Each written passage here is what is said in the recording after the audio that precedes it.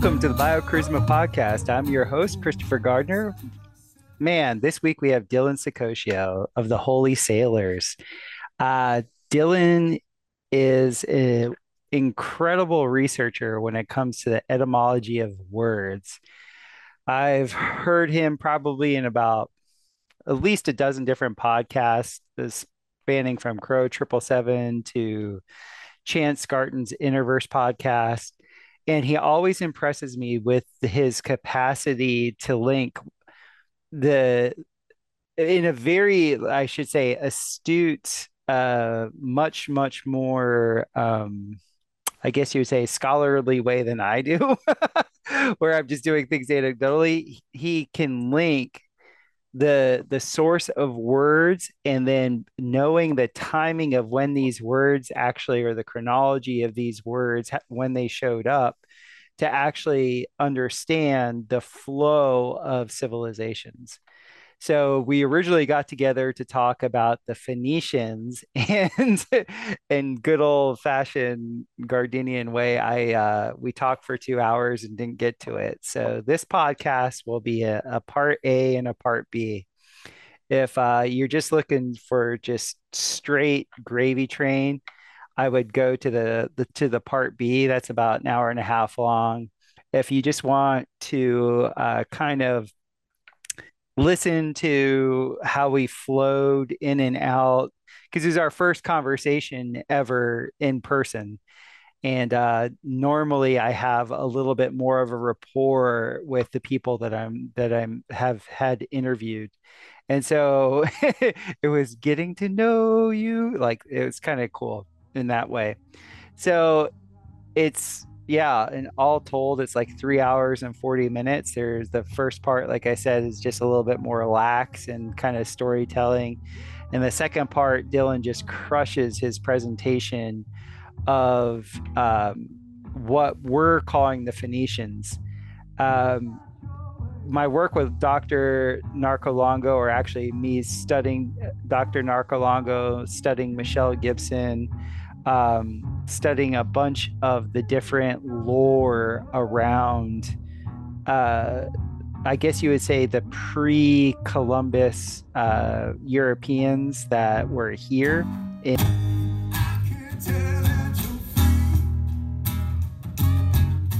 Have you ever taken a homeopathic remedy? No, I haven't. Is that what is it? Homeopathy is really cool. So it's essentially, it's a reduction. It's the notion. It was the original notion of how what's it called? A vaccine was supposed to work. So the notion is that our bodies are hyper intelligent. And so if you micro poison your body will come up with a remedy for it. Well, homeopathy, Wow. if you know a good homeopathist, what they'll do is they'll listen to what's going on for you. And they have a whole list of cues from your psychology, and then also a whole list of cues from your symptomology of your body. And then they like kind of cross-reference it. And it's just like, you have your excellent chiropractors and you have your shit chiropractors. Same thing with homeopathists. So a really good homeopathist will like both intellectually and intuitively understand, oh, okay, you are presenting this. This is what you need to counteract it. And so for me, one of my best friends is a homeopathist, and the last remedy he gave me, I didn't even have to take the remedy. As soon as I held the remedy in my hand, it was solved. So That's so weird. yeah. So this So, remedy, so is it? So do they use like spiotics or something like that yeah, to like? yeah, they'll do a spagyric Based on. reduction. It doesn't necessarily Okay. have to be a plant-based thing either. It could be a poison from, like, one of the homeopathic remedies that my wife had was horse's milk.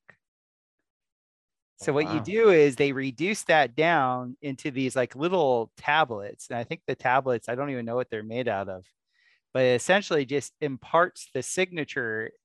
Like, there's not even enough chemical in it to do anything. It just imparts the signature. And then if you have really good water, Like I have all these water vortexers and things like that. You add that to your Mhm. water and drink it, and then your body is signaled correctly. And it really, I mean, this is part of what I want to talk to you about. Like it's all about signaling for me. Like if you're giving the correct signals and receiving the correct signals, then life life works out really well for you. And that's what I love about your work, the little bit that I've gotten into it. My wife bought your first three books like 3 4 years ago. Oh, wild. Yeah. I wonder how she found out. Maybe through chance or something, or Crow. Well, I've been listening to all these podcasts, and she always hops onto the podcast, like she listens in the background. And she's like a real she loves studying words, not the phonet. Well, I guess the phonetics of word. Now that we have a little girl, we're always teaching our little girl through Yeah. phonetics. But man, she heard your stuff and she ordered your first three books. I think it was three books. I know for certain it was Yeah, two. because I published three in the last year. Like Yeah, I went because once I got on Crow, that like popped my sales enough. So when I lost my jobs from the COVID, I just yeah, had nothing to do with myself. And I'm like, I'm getting out of LA. I'm making enough money to get by. I'm still below the poverty line now, whereas before I would have been over six figures, but whatever. I'm freer now. And so I just like, I don't know what's on my plate. So let me just go as hard as I can at this. And then it allowed me to turn out three books. So great. that's, yeah. Well, let me be a Yeah. good let me be a good Once we host. get, yeah, yeah, yeah. But I'll if you're stateside, if you have, give me your stateside address, I have a couple kicking around of the new ones that I'm not going to use them, so I can send them to you if you Oh, want. that'd be brilliant. Yeah, just let me know Yeah, let me know what I owe you. yeah. I'll text you. No, you don't owe me shit. Come on, dude. We don't do that here. Well, I don't know. Friends don't pay for shit. Like I never like to assume we'll anything. be friends. Yeah, no, I would never offer that and be like, by the way, let me send you a bill. That'd be 47.50. Well, it's kind of And funny then, that by the way, if you ever do that to me, you're cut off. well, it's really funny because I've been dealing with they're not Mennonites, they're not Quakers. What are they? They're the shoot, I'm forgetting what they are. Amish? They're Amish.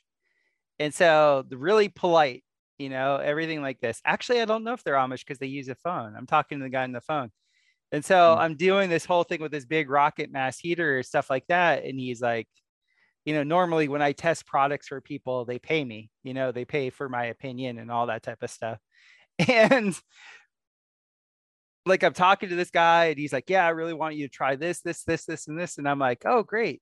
Perfect. When do I get the machine? And like, what's the what are you feeling is like a fair exchange for this type of because it's going to take a couple months to fully test this and all this stuff. He's like, well, I was thinking you pay like I'll give you a discount on the machine. I'm like, no, no, no, no, you don't understand. I'm doing the test for you for your machine to actually yeah, it was really kind of funny. So I kind of had that on my mind.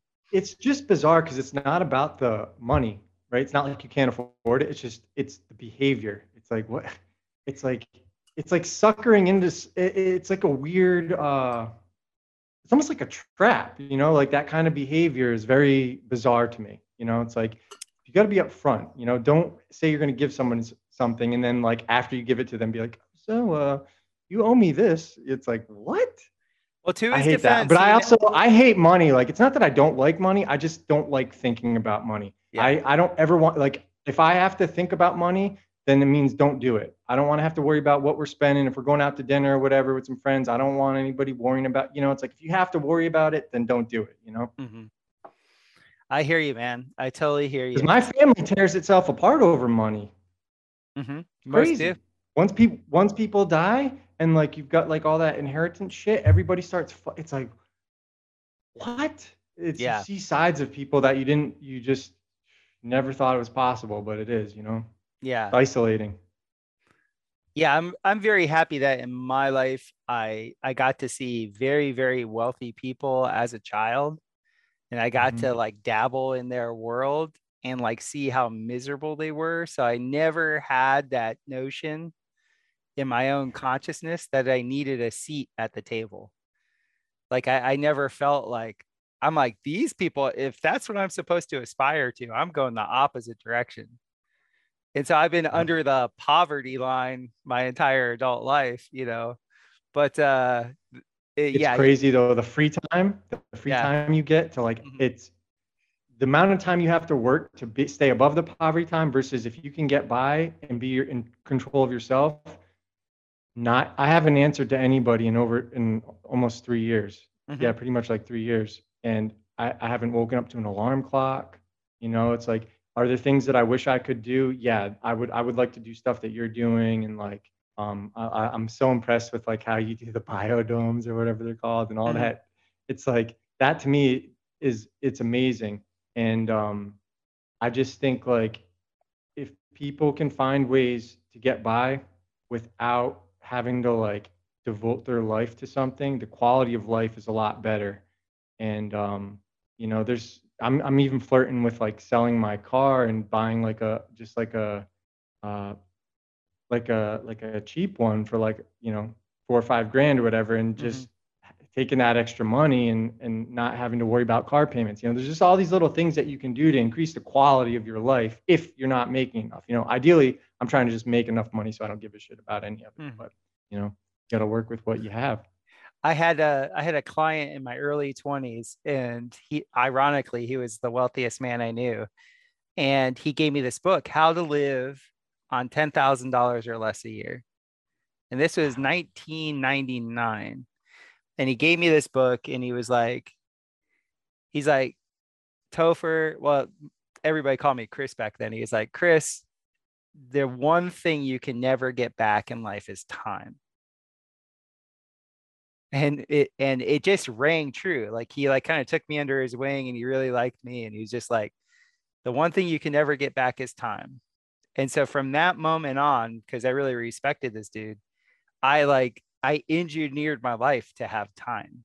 Yeah, it's been a real blessing. Like I really feel that I've been blessed with time. Like I've had enough time to let the creativity and to allow these innate skills that were not being, I guess you would say, curated well by the machine.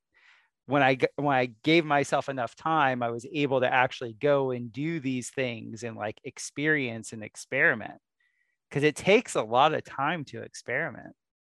I just think so many people, they're under such a time crunch that they just they don't give themselves the time to experiment.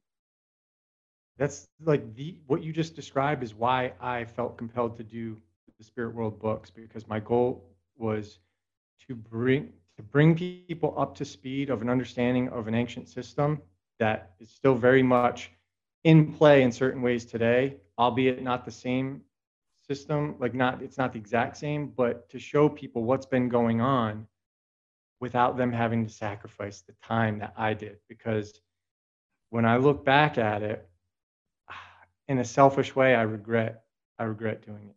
Like if I had just been learning a trade or doing a business or something else, I could be, maybe doing this in an older age where I've like already created a life for myself. But at the time I started doing this, I felt, because of what I was seeing in like Hollywood and all this weird shit, I felt like there was such urgency Mm-hmm. that if I didn't do it, then we'd have no chance in hell. And now the time is kind of passed, and it's like the urgency isn't there anymore because it's almost like too late, right? It's like we're definitely on the other side. Like there's no going back, there's no stopping. We're just gonna have to go through what's coming, you know? Could you elaborate And on so, that? So let me at least say your name, your full name. oh yeah, oh my bad, my bad. Welcome, Dylan Saccoccio, to the BioCharisma podcast. Good to finally have a conversation with you face to face. Yeah, we've crossed paths a lot. Like I see you on my friends' shows, and we follow each other on social media, so it's kind of good to catch up. And you have like a your name, the root of your name, Chris, Mm-hmm. is means good, and so you have that really good energy about you. And Do you I'm want to hear excited to talk to you. a funny story? Yeah. So I was in this ashram, and it was an Indian based ashram that was all about like you let go of your former name and you choose your name. This is like a sign of adulthood. This is like you've arrived spiritually. It's like the whole notion of the prodigal Like son. born again. Yeah, like the So like prodigal son. Like initiation. you've been Yeah. out there, now you've come back, and this is your choice. And so I was looking at all these names, and I was like, huh, because everybody called me Chris, when I was a young man and a kid, and I was like, hmm. So I'm looking at all these names. And I'm not like going to take like some bullshit Indian name or whatever. And I just started looking through a baby book, and I saw Christopher, and it broke it down. It was Chris, and then, or it was Christ, and then Ophir, and Ophir was bringer of, and Christ was light. And you say Chris as in good. And I was Yeah. like, So like if keep going, I'll write it down so you can see what I'm yeah. saying. And so I was like, oh, I love that. I want to be called Christopher because nobody called me Christopher. That's how it looks in Greek. So it's so this looks like CH. This would be Uh-huh. the R. This acts as like an I or an E, and that's the sigma. And so this used to be, if you look at old inscriptions, you'll see this oftentimes interchanged. The eta became interchanged with the IE. But that sigma is also interchangeable with the sigma tau, which is like ST. So that's where it would look like the Christ. Mm-hmm. But it's all coming from the same. It's just philology. It's all the same thing. But Mm-hmm. Christ, yeah, good. And it does. And it like the Manichaeans, it represented the sun to them, the divine principle of truth in all Mm-hmm. religion. And it's a really good word. And so like when you see that good, it like that's what so like if you were to look at Christian in Greek, so it would be that Chris, right? And then Janos. So there might be a T in there, depending on what inscription you look at. But it means a good man, to be a good man. Oh, cool. And that's the whole purpose of, that's why they called themselves good fellows. Ah. And so and for anybody, you can go read Justin Martyr's work, and he'll admit that, yeah, to be a Christian, it's a pun on being a good man. And that's why, like, if you let go of like all the, specific, religious particulars, the word itself is a really good thing. And I always tell you, like, you would want somebody who's a real Christian, you would want as many good men around you as you could, because that means you have a good community and a Mm-hmm. good country. So it's a really, it's an awesome name, dude. That's And it's an cool. old name. And then I had found Yeah. out that my last name was shortened in German from Baumgartner, which is tree gardener, to Gardner. So I was like, The good Christopher, gardener. Instead of the Christo, good shepherd, you're the good gardener. exactly. And I was just like, whoa. So when I was like devising, when I was getting into biochar and stuff, I was like, huh, I really like this biochar stuff. And, people say I'm charismatic. I'm like, BioCharisma, the biocharismatic tree gardener. Well, what tree, Christopher? Is it a regular earthly tree, or is it the world tree whose fruit, golden fruit, are the stars? Because you're really into astrology and all that stuff. Ooh. So maybe there's another layer of meaning into that So name. dude, And I sometimes don't like my name, but I also sometimes think like there is like a spiritual thing that is chosen for us. well, I don't know. That's just that's emotionalism, but sometimes I get these weird like premonitions. let's get into, because like I do love the meta side of things. Like I'm very Piscean. I like want to know the big picture, the context, and then work my way backwards. Mhm. So that's why I love your work. Just so you know, I don't have all the answers. I'm a very pragmatic, and I go with like language and his like the stuff that I can prove. But I'm Mhm. into it. I'm into like all the stuff you're doing. I just make sure what I put out in a professional capacity, I can back. But I do like all the spiritual stuff. You know what I I mean? get it. I don't have the answers. I've had interviews with all you professional types, and I always try and say, like, I'm like, look, I understand. I'm not holding anybody to the fire of like, oh, if you say one little thing, I'm gonna like lambaste you. Dude, I make mistakes all the time. I tell everybody I work I with. do too. That's why I don't like podcasts so much. Because then when I make a mistake and I know I make a mistake, it like bothers me. I don't know why. I'm just like, oh, I said the wrong thing and I need to correct it. But now I can't correct it because a bunch of people have already gotten it. And it's like, so. No So way, for the dude. audience, we might get a bunch of shit wrong. Just give us some, give us, podcasts are very challenging. They're not an easy thing to do for the audience. So if we F stuff up, don't like burn us. Bullshit. Fuck you, audience, if you don't like us messing up. I'm always telling Owen, I'm like, Owen, dude, to be a real bard, you do not give a shit. You really Yeah, he's good at that. you really just get into a flow state. Like if you're always monitoring and always checking, like I've done interviews where the person is too scared to like say something incorrect. And I have a ton of compassion because like in construction and all the businesses that I'm paid, like You have to be precise. I have to be correct. So I understand that. But like when I like a podcast is a conversation. And Yeah. like especially my podcast, I'm making zero claims. It's just essentially, people conversating, trying to get a macrocosmic view with a little bit of information that we have. That's it. That's it. That's Well, the if we only get into Phoenician gravy, that's I've where I'm been working going. on it. Well, if we do, I will make claims, but I've got citation. I got a lot of shit I can back up with it. So Great. when Great. I do make claims, I'll tell you I'm making a claim, and I won't. And by the way, Topher and I are not co-branding. If I say anything that disrupts his audience or you guys, whatever, or if I say anything that like he doesn't like, it's my responsibility. Don't hold him accountable for anything I say. There we Yeah, go. that'd For be all funny. the turbo autists out there. Oh yeah, dude. So you brought up the world tree. And so Yeah. I'm I've been into astrology for 27 years now. I've gone through all different phases of like like ways of looking at astrology. Do you Like the measure stuff? Do you go out with instrumentation and like I sextants or did when I took this class called Celestics from John Lamb Lash. Mhm. That was all real sky astronomy, and for it was a 3-year period that the course was. But each season, you have different stars in the sky, and I was down in the tropics. So for a good 6 months out of every year, you can't see the night sky because it's so cloudy. Isn't it interesting how it's like that up north too? You know, Yeah. like there's a very that the way they were able to get astronomy, it's a specific region, and that's why the Egyptians are so adept to it, the Mesopotamians, the Arabs, because they've got those fine nights of the Mm-hmm. desert. You know, it's dry, crystal clear, and they can just measure it every night. And that was one of the reasons why like I had an aversion of the system coming from Britain.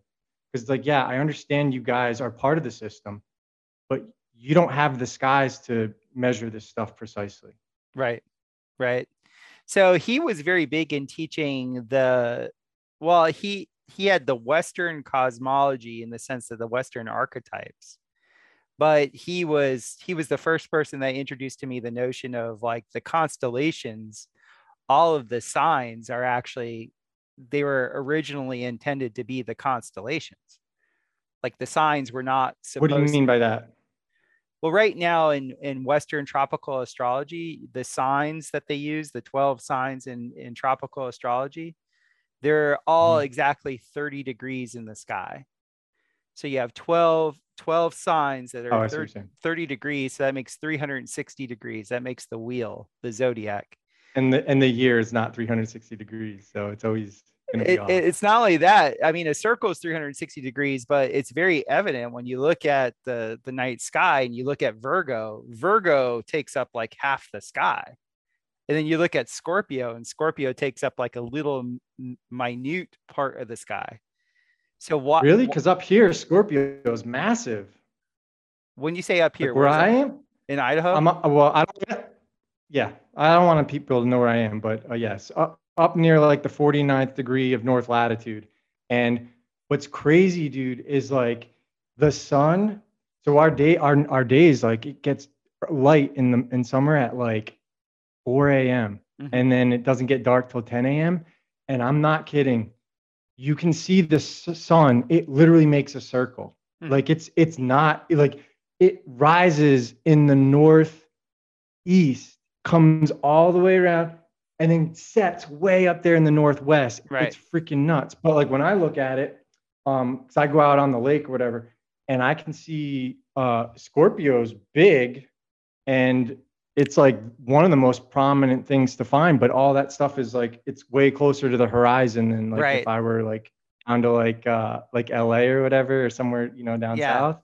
It changes. It's so bizarre, and like same with the Big Dipper. It looks like it's just Hmm. it looks like it's like flat, like right above, like it, because one of the things we have this thing called atmosphere that they've named, and it presupposes that what's above us is a sphere. But Hmm. the further north you go, it doesn't look like a sphere at all, in my opinion. And atmos is gas, and sphera, whatever is sphere, and that's begging the question Right. because gases, we don't experience gas in sphere form ever, unless it were to take the shape of a container that's a sphere. But Hmm. nobody knows what the container is. So how can you claim that it's a sphere? Right. And so everything has changed from me moving up north and just like kind of going outside and looking at this shit myself. And it's like the world becomes your oyster because you realize that all these people were wrong, like what they've been telling us. And Yes. I'm sure they know. I'm sure they know, but Yeah. The uh, the people in the know. yeah, And because it's almost like you would have to know in order to lie so well about it. You would right. have to know what would work and what wouldn't work. Right. And then you'd have to institute a schooling system that totally, you know, conditions people not to use their minds. With the celestics, you start like I was at 9 degrees of latitude. So I was watching Holy everything pretty shit! much go right over my head. And so you could really see with a sextant how large these constellations were. And so in Jyotish, the original Jyotish, before Jyotish was converted to be more popular in the West, there was 13. You essentially had the 13 dakinis that were connected to the 13 moons in a year. But there's 13 moon cycles in a year, but it takes a little bit. It's faster. The moon moves faster than the sun does. So the way that works is you end up having where if the sun cycle takes 365.14 days, the moon takes 376 days for 13 It's cycles. point it's 0.2425 now. Yeah. The Gregorian. So How dare you? no, so the whole thing that works with that is like, they were like, okay, you have Scorpionus, and then you have Ophiuchus, depending on where you were in the world, where the sun actually moves through. Sometimes it moves through Ophiuchus, sometimes it moves through Scorpio. So they had 13 Wait, what do you mean constellations. by that? What do you mean by that? Like I'm trying to conceptualize this. So if the sun's like at the, going into the towards the Tropic of Cancer, Capricorn, I should say, going into like the winter solstice, why would the sun move towards, why would the sun be closer to Ophiuchus than Scorpio if it's the same, like the stars are fixed? As I understand it, in the northern hemisphere, it's all because it's line of sight, right? So Oh, interesting. so in the northern hemisphere, we're seeing it in Ophiuchus during that time of year. In the southern hemisphere, they're actually seeing it in Scorpio. So wouldn't that be like an evidence of it being local? I Wouldn't think it that be is local. like just because Like the angles would change so much, right? you teased it at the beginning, like the world tree is the axis mundi, is our spine, is Yeah, the it's all because corresponding. I've had so many experiences of the sun being local. And then for years and years and years, I worked with a shaman, and I would be like the ground during ayahuasca ceremonies. And how interactive the luminaries were with us in that space, I'm absolutely convinced it's a local thing. And it's really weird. Tom Barnett and I have been talking because like the biggest weather modifier is our consciousness. Like once you start to really understand what you are as a being here and what this like, you know, very, very, very elaborate God sponsored hologram is, it's really much more malleable than we think it is. So then, if that's the case, why is like why is the weather and the patterns of the sun and the stars so consistent if we can change it? Well, it's because the majority of people that figure it out, they're no longer in the realm. Interesting. So like you think like once you get to a certain point, like God kind of plucks you out and it's like, all right, you figured out the game, you don't need to be here anymore? Yeah, like Or this do you is think people the way I've felt it and experienced it. This is the realm of free will, but it's also the realm of death in a way. Like this realm doesn't really exist because it's temporal. So it's very, very enticing. And we experience yada yada. I mean, there's infinite experience that we can have here. And at the same time, it's still temporal and you only experience one thing at a time. So there's only that moment. There's only that. So we have this continuum that we call our soul. We have this continuum that like pieces all these moments together, and the ego and all these other things will like have an importance to it. And I really think this realm is here for us to choose whether or not we want the temporal or the eternal. And so it's up to us. It's up like the souls that are here, we give subjective experience to God because we get to have choice. So God gets to have a new POV. Like we yeah, and think always, about that. Whatever that is experiencing everything all at the same time yeah. from everything, And it's like getting a a weird POV that's network. original. That's why I really think, God is the creator. And so God really loves those that create. God like is like, oh my goodness, you're creating like this POV, even though I knew this was going to occur, this point of view is novel. And so that You, novel POV gives substance to the creation in a way. But in the end of the day, this is not what we would call real. It's very convincing, but it's not real. no, And so I get that. And like even when like something happens to your health, whatever, if your body's breaking down, but it's not your soul that's breaking no. down, it's the vessel.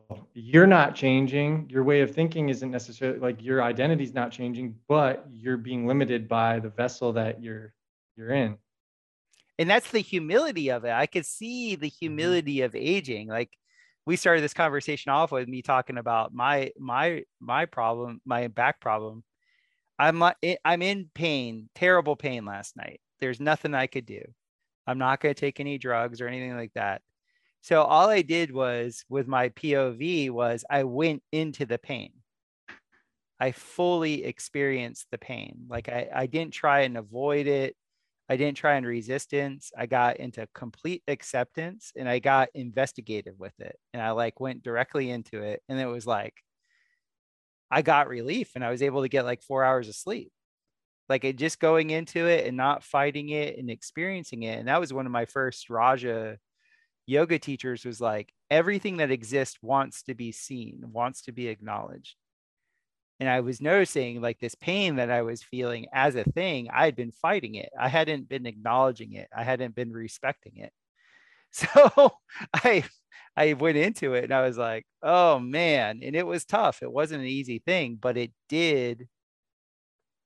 I was able to get behind it. And I think all of existence is kind of like that.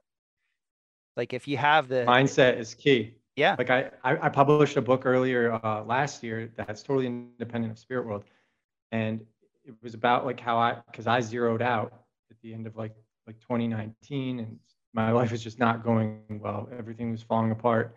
And getting back into shape and turning my life around, one of the mindsets I had to develop, because for anyone who's like ever like, worked out, it is just, it's uncomfortable. You're Mhm. pushing yourself. It's not fun, but it's what your body needs. Kind of like how trees need the resistance of the wind to become strong. Otherwise, if you don't have that wind, that resistance, they die.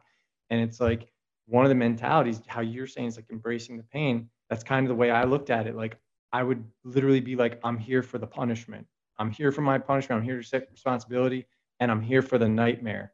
And once you start getting into that mode of like, I'm fucking here for it. Let's do it. Do your work. Like you almost just, if you just like trust that it's coming from God and it's coming from something that has your best interest for you, you Mhm. can deal with it a lot better than if you're like clawing and, trying to get out of it, not face the music. Definitely. Yeah, I had this moment when Nick Saban took over our football program when I was at Michigan State. And when he came in, it was like he wanted to cut out all the dead wood. So our spring football training was like murder's row. And I remember this was like the first week of the strength and conditioning program. And this was a, a very bloody day. And he I we were all puking, we were all heaved. It was just horrific. And I wanted to quit. Like I was right there. I was on the precipice of quitting. And so I got up to the line and we were doing the sprint stead test. And I was like, okay. I had my hands on my sides and I was like, oh, I'm gonna die. And then they blew the whistle and my group was started. So I started to sprint and I'm like in so much pain. And then I hear him in the background and he goes, it's not that you can't do it, it's that you think you can't do it. And then as soon as I heard that, something switched in me where all the pain and all the stuff that was in my body, all the resistance, it was just resistance. I could see Yeah. it and not care. Where do you think he learned that? Oh, I think it was just being around so many Uber athletes. He's a very small statured man. He's only like, I don't know, I think he might be 5'7" or 5'8". Like he's a little dude. And I think he played defensive back at Akron or like something like Miami of Ohio. And he was like I could see him, he could throw a football really well.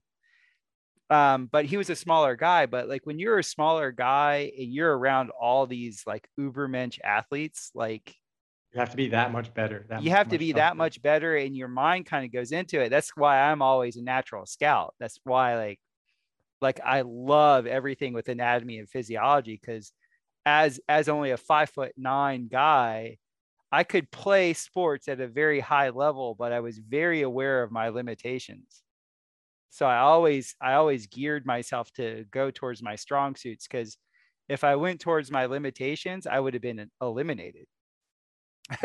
That's why I played quarterback and defensive end in high school and stuff like that. I was like, I'm going to get killed in college. Like, I'm going to be a kicker. I could kick the shit out of a ball. I'm just going to do that because all these guys are massive. So I think Nick Saban, I never had this conversation with him. I just think when you're around so many athletes and so many masters of their body, they literally have that, like it's almost a disassociation with their body. They really don't care that their body's in pain. But normal, well-adjusted people, we do care. Until they've retired. Until they retired. And then you see like, what was that guy? Who's the running back for the Houston Texans? He was really good. Adrian something, I think. Oh, he Adrian was a running. Peterson. No, not Adrian. Oh man, he was a running back for the Houston Texans for like a good decade. He went on like Joe Rogan or something. He was like, if I could do it, he's like, my body's in so much pain. My Mm-hmm. collarbone's still broken. He's like, the stuff that you have to put on, you have to play injured, otherwise Yeah. you'll lose your job. He's like, I would never do this again if I could go back. Oh man, damn, he was really good too. If you had him on your fantasy team, you kicked ass for a couple years. Oh yeah. I Was can't it remember though. Adrian Foster? Yeah. Oh, Arian Arian Foster. Foster. Arian There we Foster. go. Yeah, yeah. Yeah, Yeah, he and was a he's really really eloquent when he speaks about it. He's really eloquent. Well, the majority of ex football players that I know, and I have a really good friend that is like three-time world champion rugby player. All of us were in the meat grinder. Like like none of us would ever have our kids do that. Yeah, that's exactly what they say. Everybody says that on the other side. They're like, don't do it. Yeah, like the level, like actually my last season, I was like sitting in a locker room after a game, and it was like in one, like I'm looking at all my friends, all my teammates, and they're all these like entrepreneurial dudes, good looking, height of physicality, all this good stuff, and like smart, and we're all having a good time laughing our asses off. But the one thing we all shared in common, whether we were like black, white, or whatever, all of us were injured. Every single one of us had a debilitating injury. And I remember having this realization. I was like, oh, this pro sports is a meat grinder. They're just having, they're rewarding, they're incentivizing the alphas to take each other out. That's the whole It's thing. kind of like war too, right? That's why I'm Exactly. so against war, is because a lot of those guys are the very guys we need here at home, taking out the Precisely. trash, not being squandered overseas. Yeah, yeah. They incentivize the meat grinder. That's why these guys get paid so much money. Is one, they love false idolship. That's a huge thing. But the secondary thing is you're put in, there's so many ways in which you can fail bad. Like if you go into to like a vocational school and you become a plumber or whatever, there's not many ways you could really fail badly. When you go into the like the athletic realm, the very very high end, like you have to produce, when you fail in that realm, you got gold diggers at, you got so many people digging on you that want your energy. It's amazing. And they all turn on you. Think about all the grown men. That's why I don't watch sports anymore. Is once I realized, like, I think like once you get to a certain age where you start being older than the players and you still watch that, there's something wrong with you. Yeah. It's like you're watching kids play a kids game, getting paid a lot of money, and then you're getting mad at people you don't even know, and like it's just vile behavior. Like, wow, why did this ever become acceptable behavior in this country? And I think that's why we see so much on like the internet.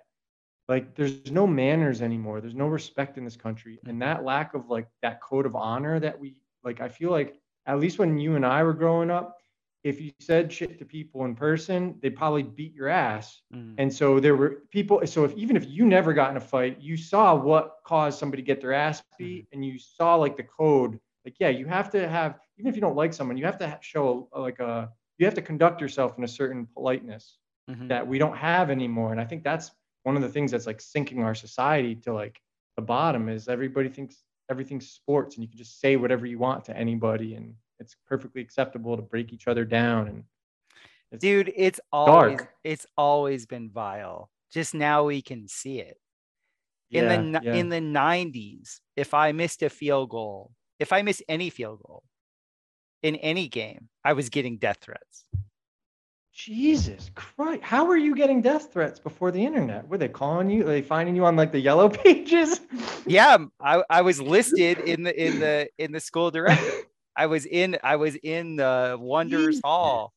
Like you're in a directory because you are in a dorm room. That's Yeah, dude. unbelievable. No, it's always It's been horrible. unbelievable that, It's yeah. always been horrible. It's just now, I like guess I never noticed it because I was never in a position to notice it until the internet. it's part of the reason why I lost like my joy with it. Like to this day, I love going out and kicking a football. My daughter has the genetic propensity where she kicks everything and she kicks it really well. Like I love it and I'll always love it. I hated fans. You'd have some schmuck who's never done anything with his life try and tell me something, somebody who's never performed at a high level ever is trying to come at me. I'll be like, motherfucker, I can outperform you 10 ways from Sunday in anything. What have Yeah. you ever done? And, but dude, it wore me down. I'm too empathic. Like I was just like, I didn't have a thick enough skin. And I wonder if there's an art to like, I feel like there's an art to isolating yourself. Oh And yeah, unfortunately, like for what we're doing, right? We have to kind of put ourselves out there because if we don't, nobody's gonna market us. Like it's almost like we're in business for ourselves. We have to market our work, everything.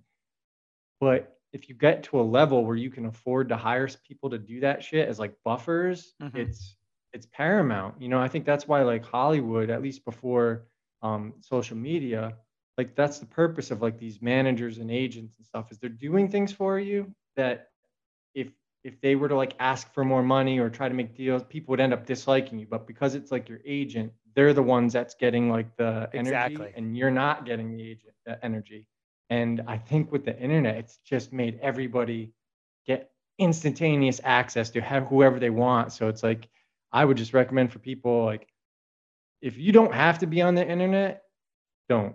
Unless like social media, unless you're selling something. If you have a service to provide, then it's great. But it's a conversation of diminishing returns with every interaction with Absolutely. strangers you don't even know. Yeah, and it's really it's weird. Just human nature overall. The squeaky wheel gets the grease. So people, you could have 100 fans that love your work, and then you could have one like absolute jerk off that is spouting off at the mouth, and it kind of ruins the whole thing. And Even though, that's the one you get. yeah, That's the one who's going to leave the reviews. That's the one who's going to post comments. It because is frustrating. in reality, like as a well-adjusted person, if I haven't liked something, I just don't ever watch it again or don't. I Me know too. I like treat it like food. It's like just because I don't like something doesn't mean it's not good. It just means it's precisely, not for me. precisely. So it's just like, oh, move on. Da, da, da. And so now I know the people that have that venom, that vitriol to like actually go after someone. I'm like, oh, you an asshole. I think that's what we love about Owen so much is he's so good at encapsulating that energy. He goes, oh, you sir, and like Yeah, he like literally embodies the fucking archetype of these people. It's so great. it's so good. Oh, geez. I That's what I love If about it. anybody's ever like when you go viral online for negative things, it makes logging on for me. I get like a knot in my stomach. Hmm. Like when I get negative attention online, it really fucks my world up. Like I could see how it would make me sick. So Hmm. I don't really go on the internet other than when I have like a post. I just share like my post and then I get the fuck out. Oh, dude. Yeah, I've learned how, oddly enough, be being a massage therapist, I've actually learned how to shield.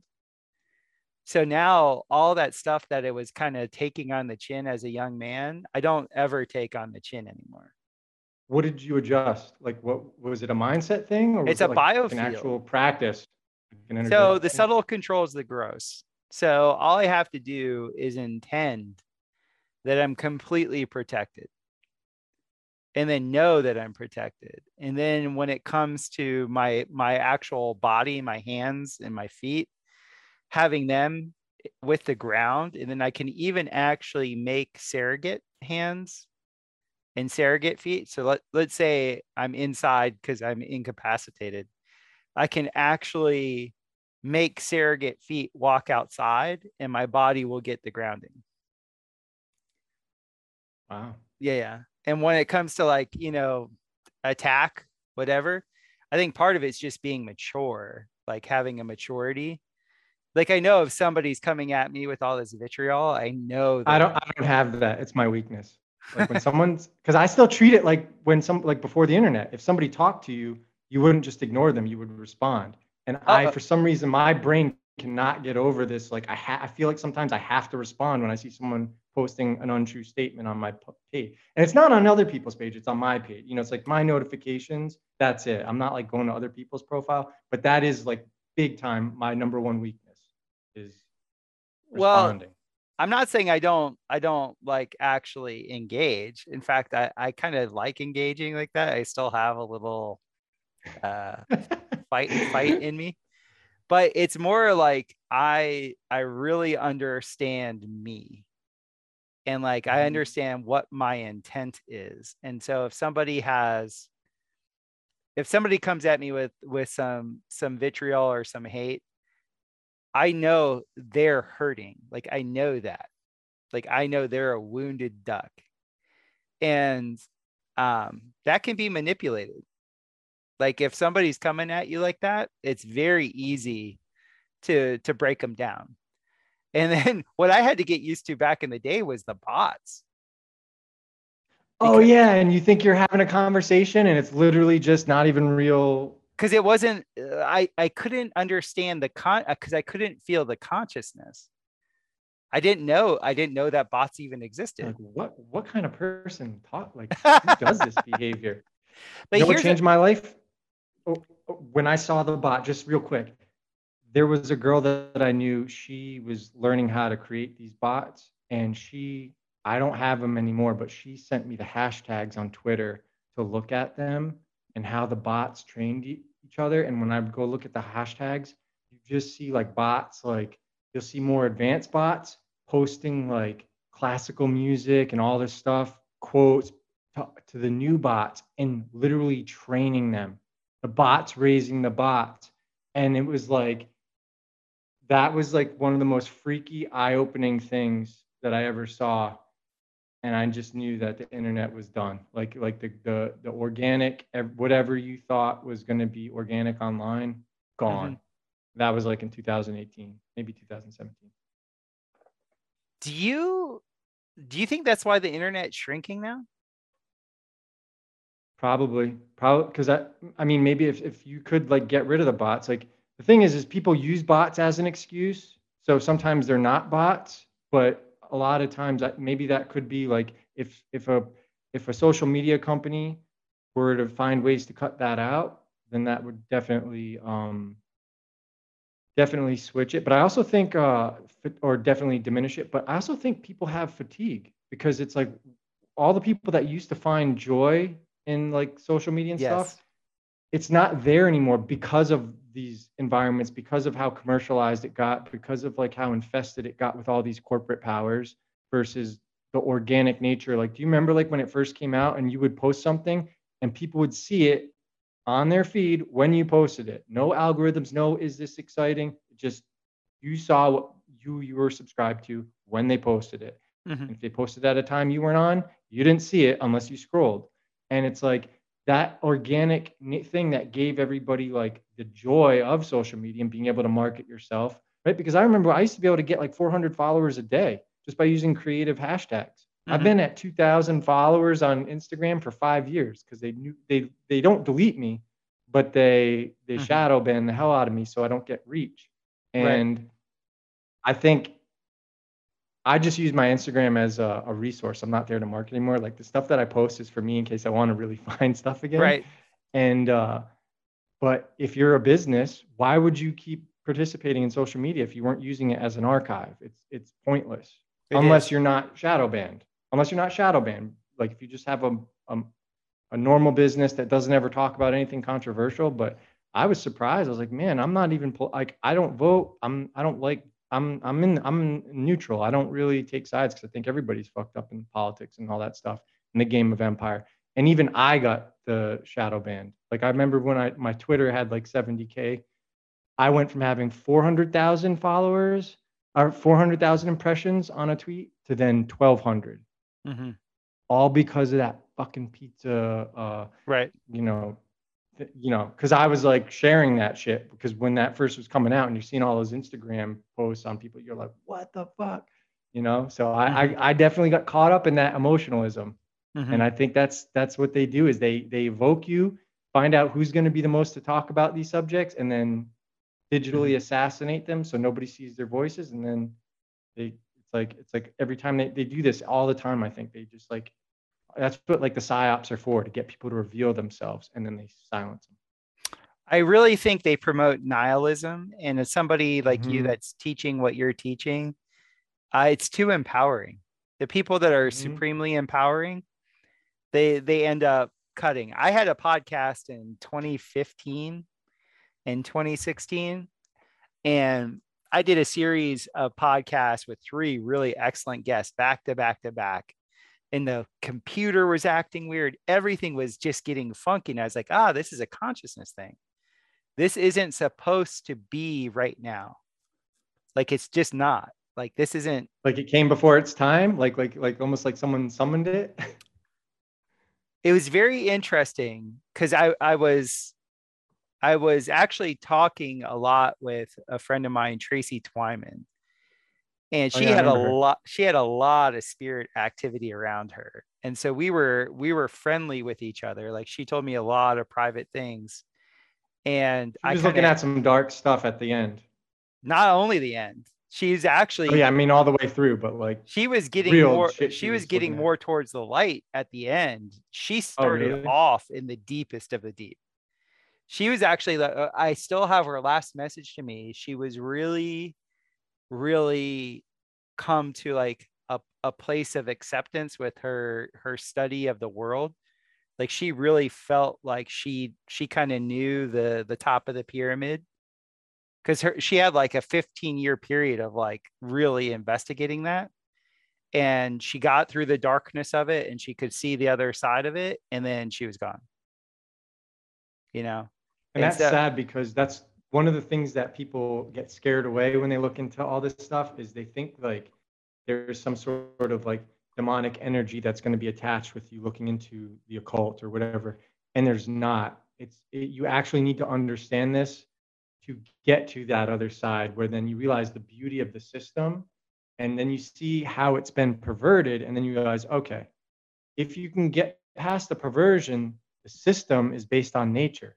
mhm, And nature is the most beautiful. That's what God created, like that is our original matrix, if you will. mhm, And that is the sad part is because people don't want to get past those like and you know what I that's kind of like I almost regret my first two books because they went really deep into some of the dark stuff of the current paradigm because I think it's what we need to get average people learning about. Like you need to know about the SSKV trust system. You need to know about all mhm, these legal fictions because that's how they're subverting our country and our sovereignty.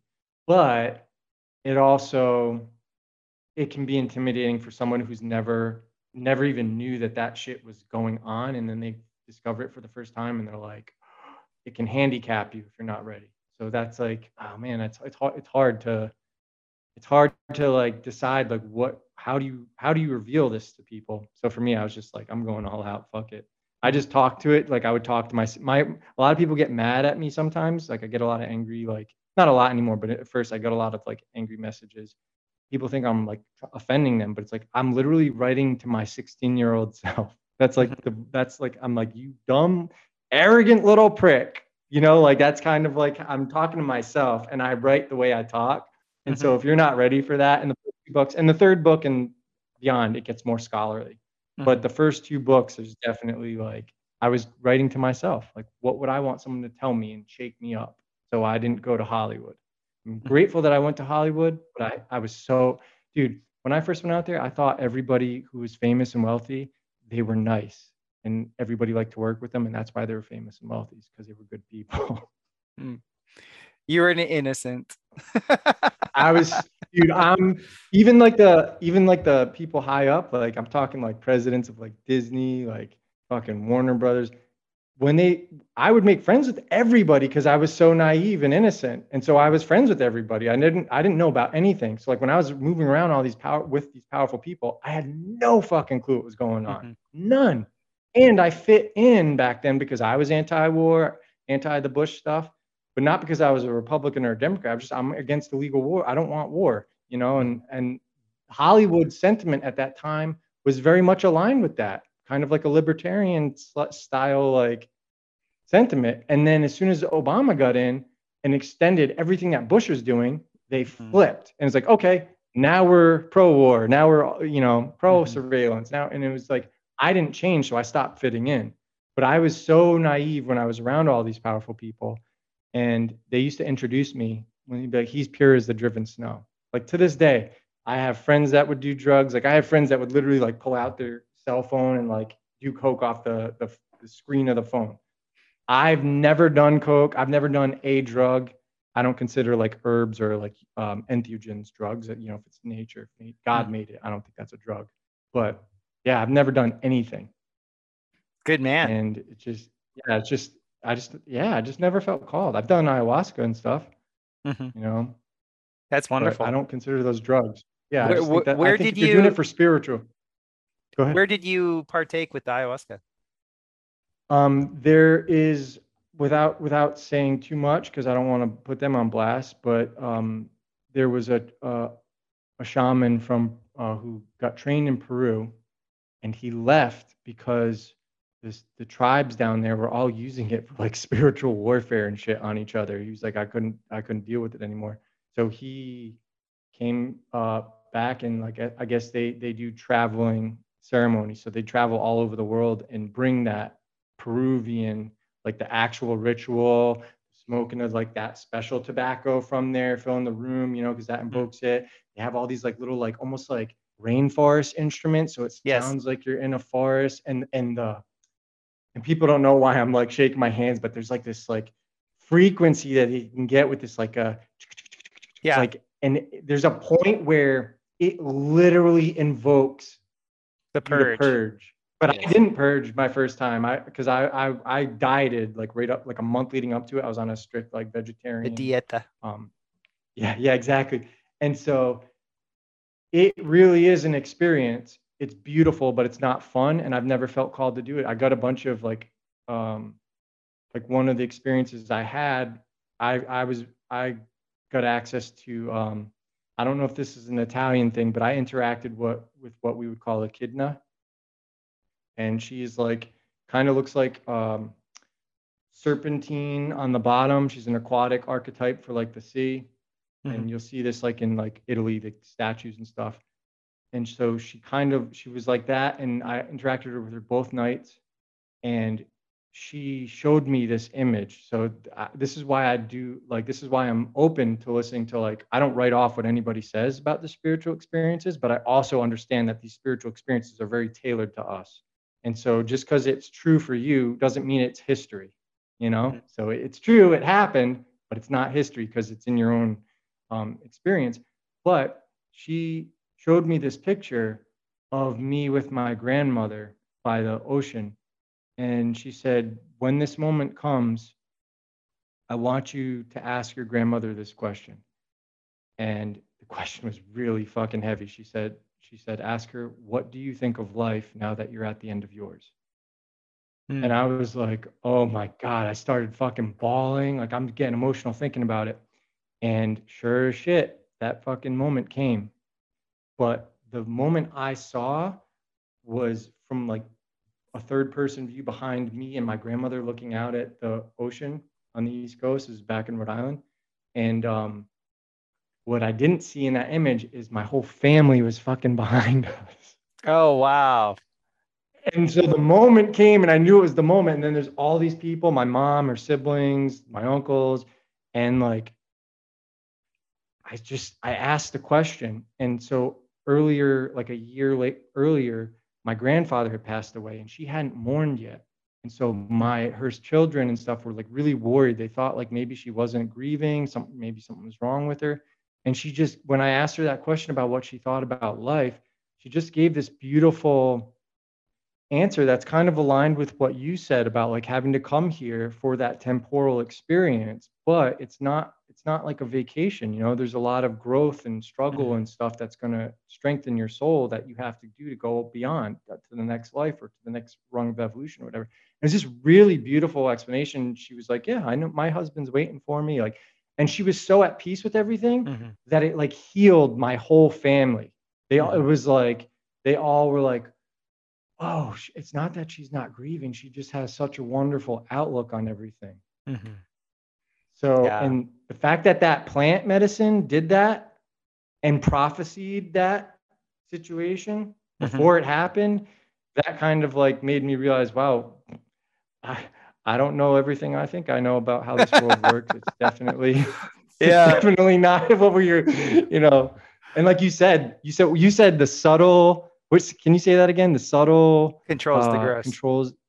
Yes, and or spirit and matter, right? Like the matter cannot animate without the spirit. So Right. spirit is first. We are Right. spirit first. And for those who do ayahuasca, if you're fortunate enough to leave your body, when you leave your body, you're still you. Hmm. It's at no point did I feel like, when you have that kundalini or whatever, it's like your head just like opens up like a freaking retractable dome. For me, it was. I remember the weirdest thing is like I would move my tongue and I couldn't touch the roof of my mouth. Like there was nothing. The only thing I could feel was from this bottom jaw, and it just like rose right up out of it. Uh-huh. And what was crazy is like when I look at my nose, like I could see my nose, I could see my cheekbones, I could see my eyebrows. None of that's there. It's like this amazing perspective, but you're Right. still you. Right. And that's like that was the first time I experienced like we're definitely not our bodies. The body Yeah. might be a reflection, like it might be like some sort of man, like it might look something like that's tuned in with our energy or our soul, but it's not us. And you're gonna No. leave it. It's like a vessel. Yeah, I had this, I guess it was 2010, and I had just built this maloka for my shaman friend. What's a maloka? A maloka is a traditional circular um, temple for Oh, ayahuasca. And so this one, I built this huge spiral roof. It was the first reciprocal roof I had ever been in. So I was very attached to the space. Like it was a labor of love. I built it for no money. And we did it on a shoestring budget, but we did it. And we were having like our first ceremony there. And around after I had taken the second cup, so I was like really in the force of the medicine. I never did the second cup.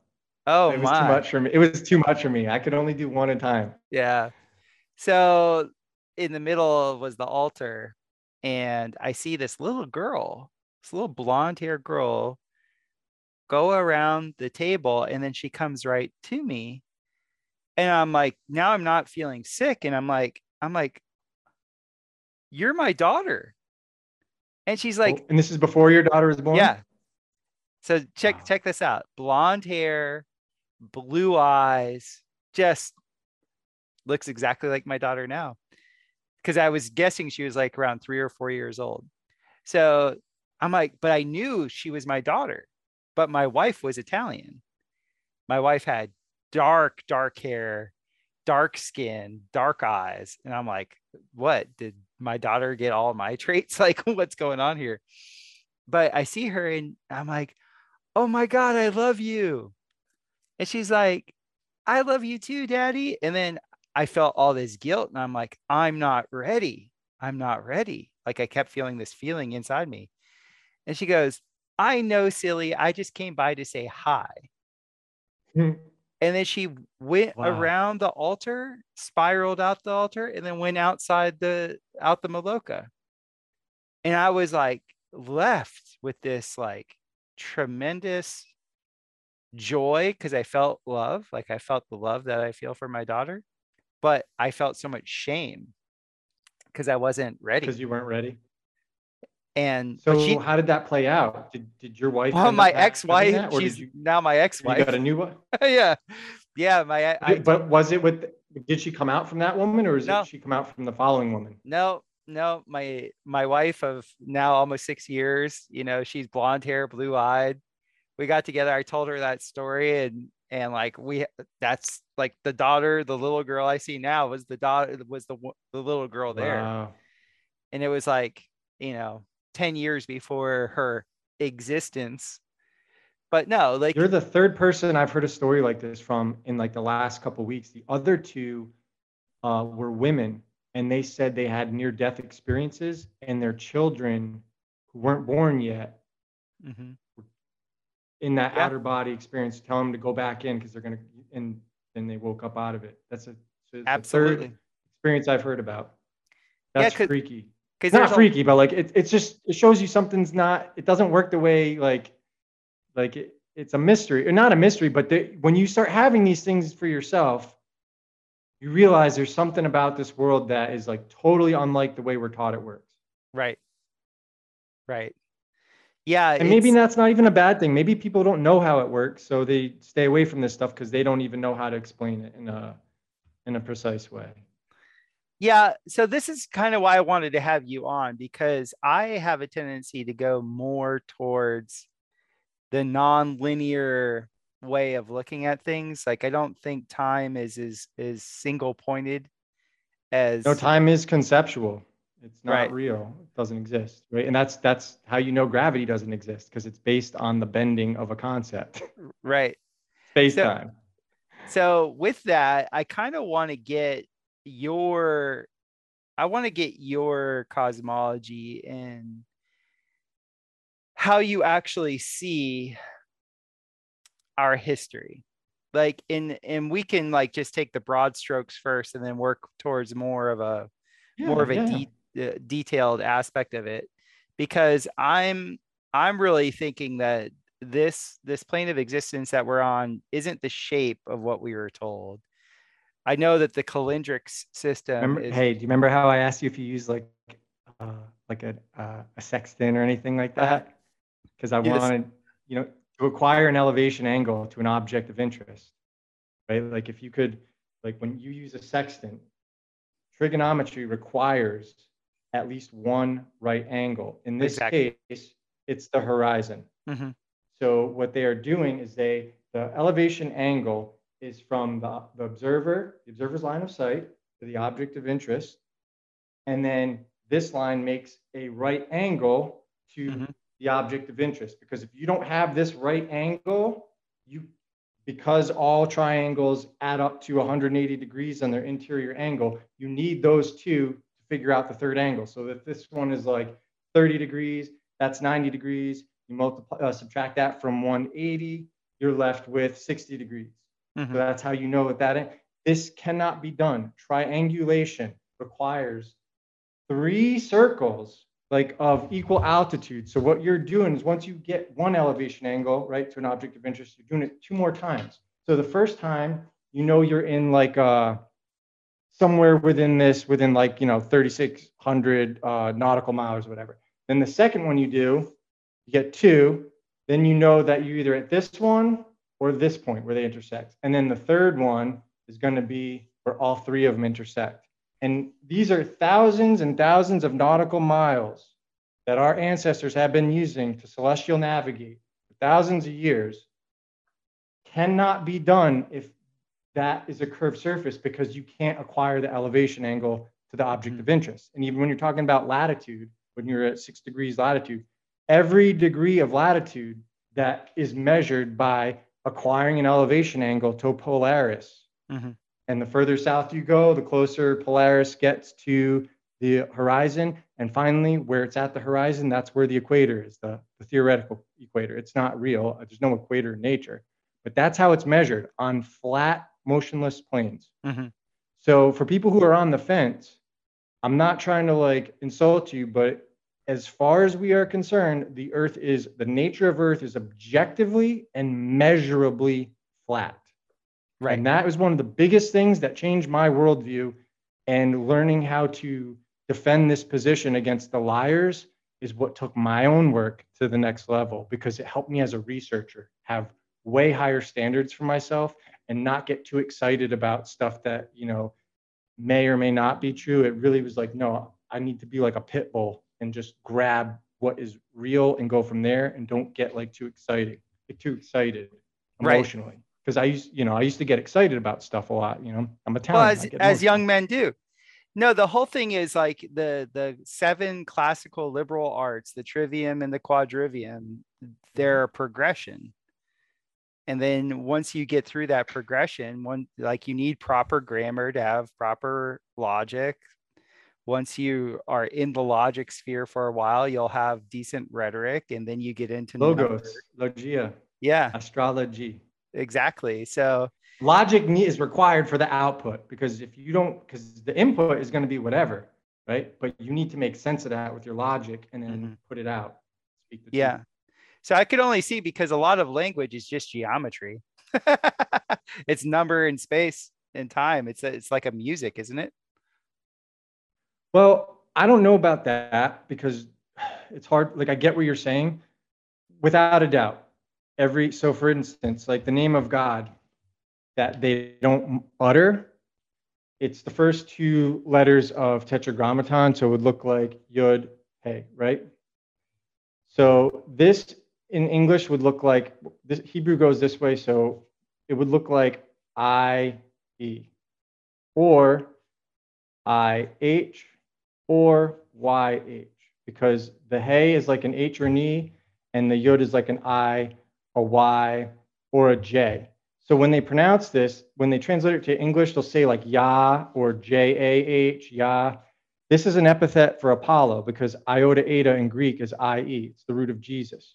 Now, in what you're talking about with the numerology, this represents 5 and the yod represents 10. So together, they are 15.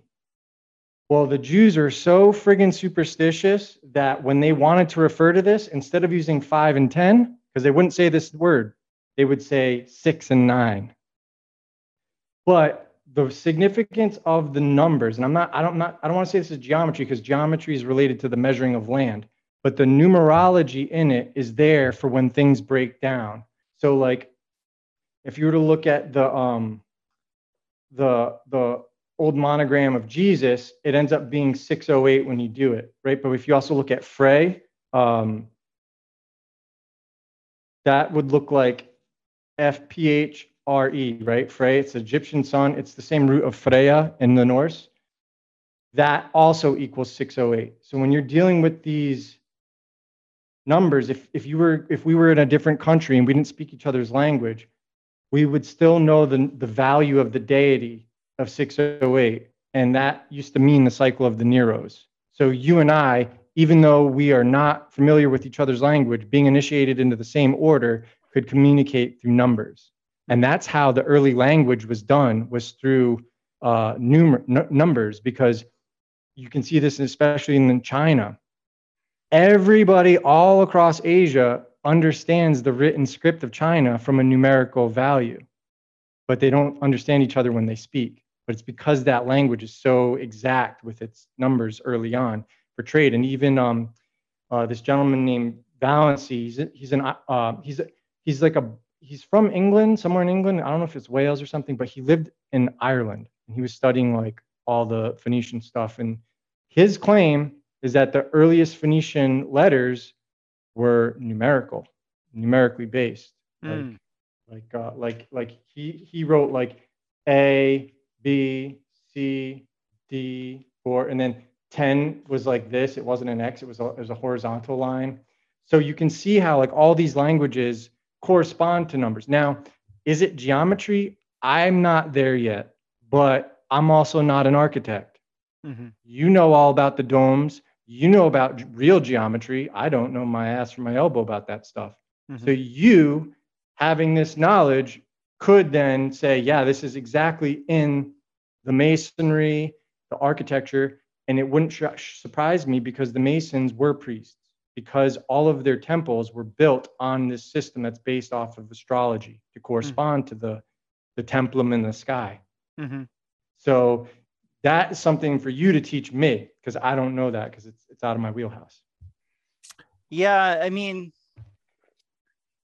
my foray into domes really took off like when I started. I had done all these meditation exercises with mandalas, and then Mm-hmm. I saw this Japanese mathematician, essentially take a mandala, a five, well, it's a dodecagon, so a 10-sided mandala, and pop it into 3 dimensions. And when he did that, he made a perfect infinite variable dome. Infinite Wait, frequent. isn't dodeca 12 though? Or Excuse am I me, mistaken? what's 10? Deca? Excuse me. Yeah, decim. Yeah, Yeah. yeah. He took a decagon, and which was actually just 2 pentagons that were offset by Okay. 36 degrees. And when I saw that, I was like, oh my God, it was like the Jodie Foster moment in Contact, where they're like, oh, these aliens, they don't talk in 2 dimensions, they talk in 3 dimensions. Once we figured that out, the cipher was easy, and then everything came together. So my mind, ever since doing that, is it tries to make 2 dimensional things 3 dimensional. That's what I'm always doing. I was like, huh, I'm looking at this and this, And then I'm like, So did Hollywood like accidentally upgrade you? What's going on? oh, By putting dude, that idea? Contact was This is awesome. why I love film. Everybody hates on Hollywood, but if it's not perverted, it can inspire greatness. No, that movie had the biggest truth drop at all because the whole movie centers around this space exploration. We're going to go to Vega like it's a material thing, and she drops through these wheels within wheels within wheels, the angles, the angels. She drops through these wheels into the common person, the person that's not in her experience, not within her sphere of influence. It looks like she failed. It looks like nothing happened. It took no time. She just went straight through. But in reality, she changed dimensions and she was in a different dimension. She was on Vega. Wow. And that is the truth. That is actually that whole thing that they did. They just did a gussied up Nazi bell. And that's what the Nazis figured out in the late 30s. They were like, no, you don't travel by rockets. That's fucking stupid. You travel by frequency. I've always heard that. It's just so far out of my wheelhouse, but like I have like memories and stuff, and I like a lot of my memories come from a time before technology with like horses and stuff, like stuff that I viscerally like history, like it's with me, it's in me, but it's more like fantasy based. And I Mm-hmm. always wonder is that just like maybe like a subconscious immaturity thing, like of me wanting a better like to a different world, or is there something there? Because I would get these. I don't really remember my dreams, but every once in a while, I have a dream that literally unfolds like a friggin' movie with like a plot and everything. And then I Mm-hmm. remember it and I write it down. And that's like what a lot of my fantasy I incorporated in my fantasy work. And like that's so I've always wondered about this something. That's why I wouldn't even dismiss what you're saying because what if going back to like when we check out, what if we're just like going to different worlds? Like what if we are part of the creator aspect of it and we are having to um, I don't want to say like tech support, but like maybe to a degree, some of us pop in with serious intentions about what their mission is, but Mm-hmm. because of the process, you forget everything, right? And Mm-hmm. you can't have access to everything because you're now you have the limitation of the physical world. I've just has always thought about that, and so No, it it makes would make sense if that's how you travel, like if that were how you would travel to Vega or anything else, it would be like that. yeah, I mean, first of all, it was like a huge, like, flat earth drop in a way.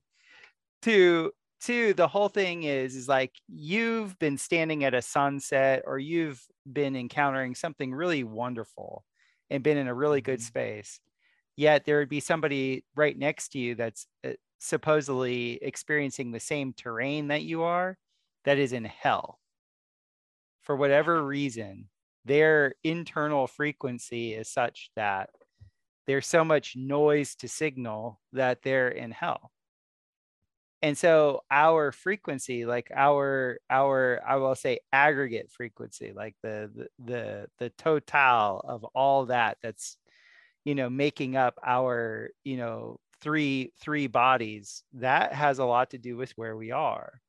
And if you set the terrain at a certain frequency, you can go to that, you can go there, you can go to a different place.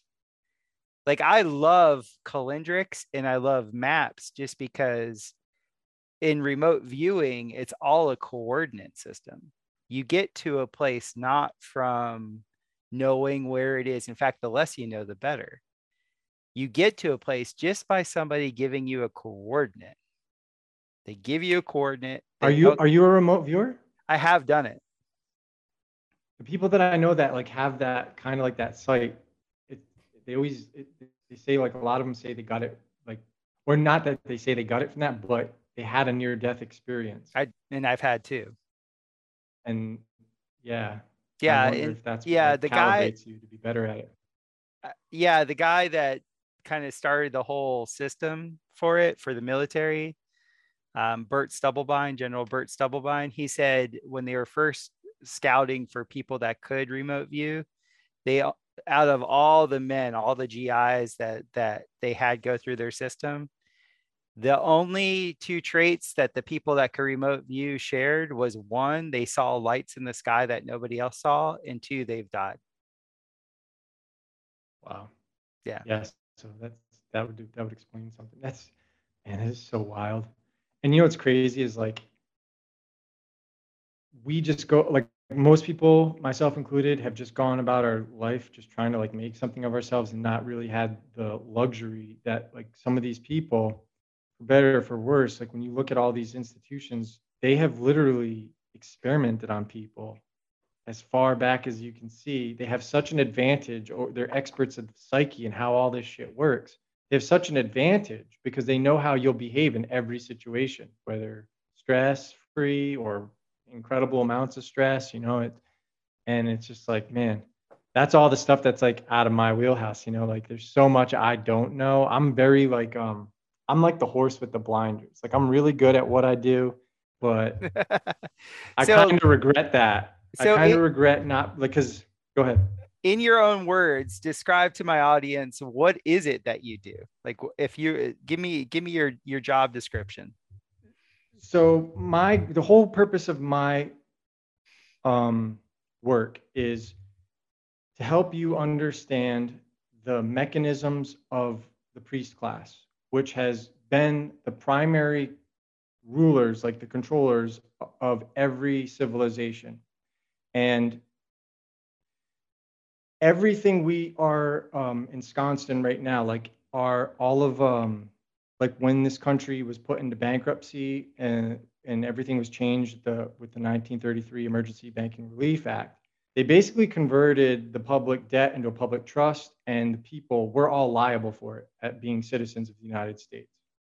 And so there's all these things that are not the code of honor of our country that have been implemented to deprive us of freedom, of the fruits of our labor, of just like basic common sense stuff. And it's all through contracts. And so my entry into this was through the monetary system, trying to figure out why 2008 happened and why nobody that was real powerful that I was around and had all this knowledge warned of it or saw it coming. Mhm. And when you start looking at the monetary system, that's why I got out of financial services, because I can't, in good conscience, help protect your wealth if I'm not confident this system is even going to be in place by the time you retire. And Right. if you put all your money with me, and even though I'm taking care of it like in the numbers on your screen, but when shit hits the fan and you need that, it's just gone. Silicon Valley Bank, gone. Mhm. Cryptocurrency value gone. It's like a way to just siphon to transfer wealth because the people that you're storing that with, they're making profit off of it, and so they don't give a shit what happens to you because they're making the same amount either way. And so because of that, I was like, well, this monetary system as it is, it's not actually a solution that I want anybody I love or care about um, putting their wealth in. This is like you don't get another time. You cannot recover this. You get to a Mhm. certain age where if you lose that, you cannot recover it, no matter how hard you work. And so that combined with like the property taxes and how our elderly, they're just constant, they have to pay property taxes. So if the property gets too high, the taxes get too high and they can't afford to live in the house that they bought and, they've lived their whole lives in. And then they get forced into a nursing home or assisted living and they give them a bunch of drugs and they kill them. And Mhm. so there's all this stuff that in our system that is really horrific. But when you get down to the nitty gritty, you find out that it's ecclesiastical, and this goes all the way back to the church. Mhm. And for those who don't know, they call themselves ecclesiastics because ecclesia, it means to be called out, right? And so they look at themselves as being called out by God to be like the custodians of everything. And what these priests have done, as far back as we can go, is they're the ones that deprive everybody of everything.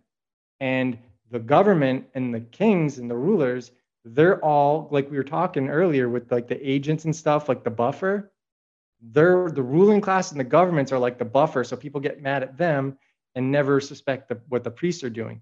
Because if you were to tax people, they're not going to put up with taxes. But if you can create a religion that they all willingly go to, then people donate their money. They pay their tithes willingly because it Hmm. makes them feel good. I'm going to get salvation. I'm helping my church. I'm helping my community, right? And I think at certain points in time, the priests are responsible for the poor and they are taking care of the sick, and there is good things about them. But over time, once the monks took over the system, you really see this with the Jesuits in like the 600s or whatever. It it becomes everything that like people hated about the Egyptian monks now is in Europe. And we have lived in the last 2000 years of literal dark ages because of the religious institutions. And the problem with this is all of their authority is presumed, just like the just like the shape of the earth. They never actually measured curvature. They presumed that it was a globe and then calculated based on that. That's why I always ask people, do you measure things or do you calculate? Because if you calculate, you're not doing anything real in the real world. There's no exchange. Hmm. And so these monks are they have literally deprived us of a good quality of life, and they are the result of war. And when you look at like why these institutions are so powerful, is at any point a king who's in favor with the priests can levy, like he can just say he knows how much money he can get out of every church, he knows how many soldiers he can get out of every church, and they can summon an army of like 400,000 people, and tons of gold to support their efforts like that. Whereas if the Hmm. church didn't exist, you would have to have some sort of tax that the people wouldn't fucking put up with. Hmm. So what I do is I bring people up to speed with language mastery, with astrotheology, so you can see how all mythoses, all mythology, everything, all religion, the reason it's true at the core is because it's based on nature. But Hmm. if you're not willing to look at that, then you're never going to figure out what these things mean. You're never going to know who Luke, Mark, John, and Matthew are, right? And what they have done is they have the thing that my work does better than anyone else, in my opinion, because if somebody else did it better, I wouldn't have written Spirit World. I had to do this because I didn't see anybody else doing this. These histories were given that we accept as truth or as having happened were actually just based on the motions of heaven. And so they took those stories, those allegories, and then they based history on them. And so everywhere they go, they rewrite the same styles of histories and Hmm. encode the same styles of names. And this is why, like, learning philology and how language works, it's going to help you see through it. And so for me, I know this is kind of long winded, but I'm really trying to be in depth. Like, the whole point of my work is to bring you up to speed about the ancient universal system of priestcraft that would not be possible without the priests, without the masons, and without the navigators. And why does this matter? Because the art of navigation is exclusively European. So you can see who is bringing what where. And when you see certain types of architecture, right? It's like if you saw Victorian architecture somewhere in America, you would know that either Britain had something to do with that or somebody got trained in Britain on how to do Victorian architecture and brought it back. Either way, it's there. And so now we have a historical clue of what has happened and who has interacted with which part of the world. And when you actually look at history and what's possible based on actual artifacts, based on language, based on religious rites, you will see a totally different history than the status quo has given us. And the reason they have lied is because they need to lie in order to preserve Mosaic history in the religious institutions so that you can never object to their presumed power of being descended from Isaac or Moses or fucking Japheth or Shem, whatever, right? It's always, if you look at like the kings of England and stuff, they all pretend to be descendants of Japheth. With when you actually know what the mythoses is and the astrology, you know what you're looking at, and those are not historical characters, meaning their authority is totally invalid. Hmm. They're just like you and me. They are not special boys that deserve any extra rights than you. They don't have a divine right to rule.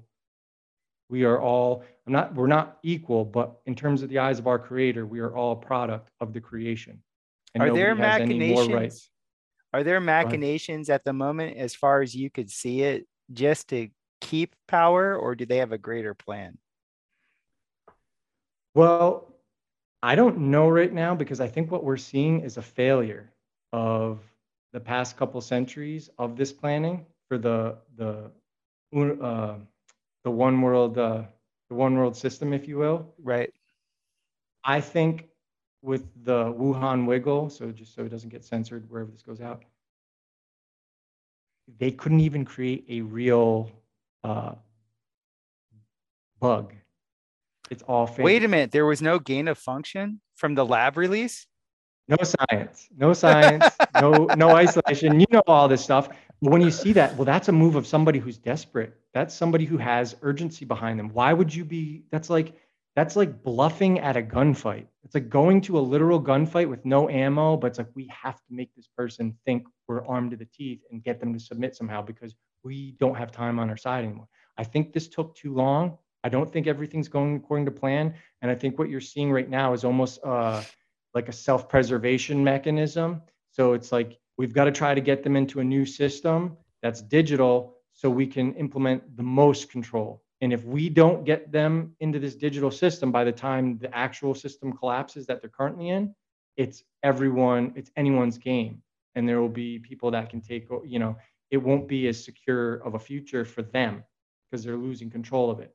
That's what I think is happening. I could be wrong, but I don't see why you would have no ammo. Like, why would you not be able to create a real bug, Right. right? Like, actually scare people into getting what you want them to get. It's all fake. So why?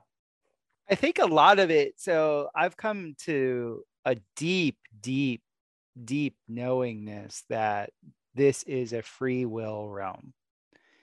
And a lot of the numbers and all these wars and things that we've been told are so overinflated. I Like could see that. we're given numbers that like if somebody has never really experienced violence, that's the thing. People are good and they project they're good. But like you need to talk to somebody that's really experienced violence, like real violence. There is no way that the Hollywood view of this, the what we've been, programmed to believe that the Vikings killed and slaughtered everybody, the Huns, killed and slaughtered everybody, everybody killed and slaughtered everybody. Bull I think that's all BS. nonsense. What it takes from a numbers perspective, like if you have a little statistical knowledge, if you take out like 10% of a population, that population fails within 2 generations. It fails. It goes I away. I agree with you. I agree with you. And I think Crow has been talking about this. Like, how would you know that there's 8 billion people?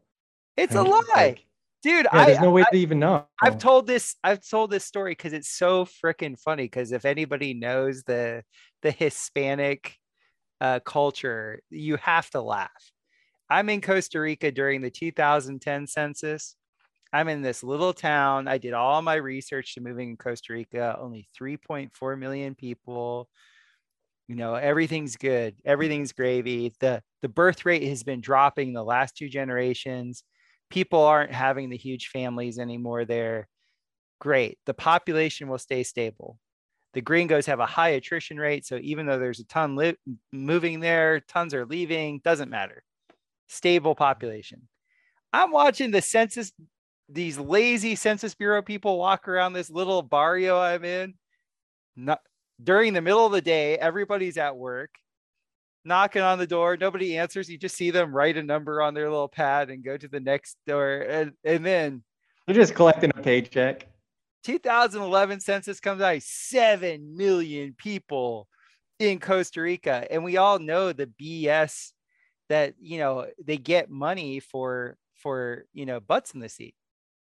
So if you double your That's what population, inspired the birth certificates. The government exactly, paid people to register. They paid the states to register people precisely. So into the the system. IMF goes, oh, you have 7 million people now. Okay, you get more funding, you get more debt. It was a total scam.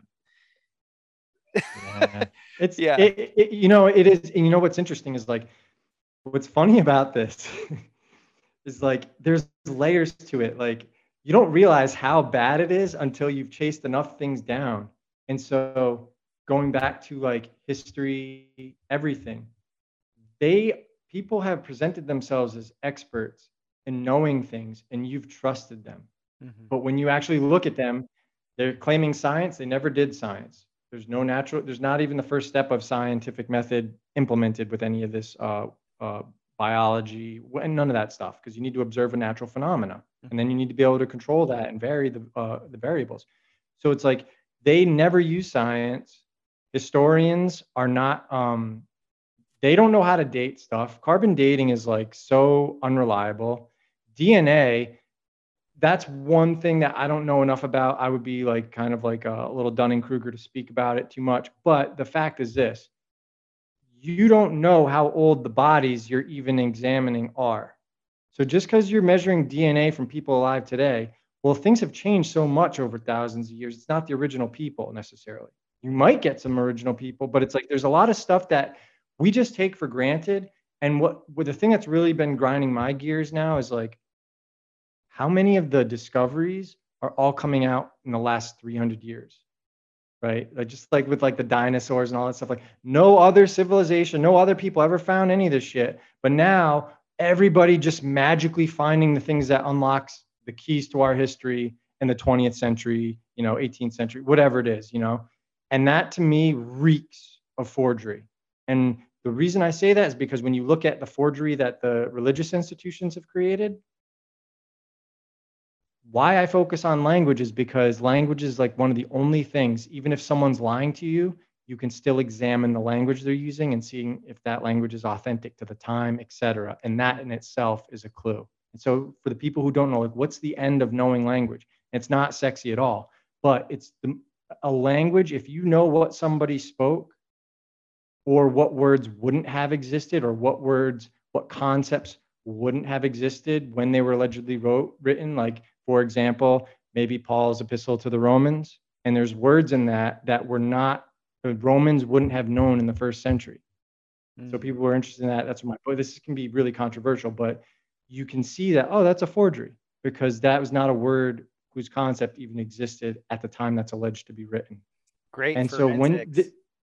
that's exactly it. But the downside is people tend to just see whatever they want with language. And that too can present its own problem, which is why you can't just go based on etymology. You can't, or excuse me, you can't just go based on phonetics. You can't just go there's a bunch of different things. You can't just go based on philology. Like sometimes cultures do use stuff that is similar.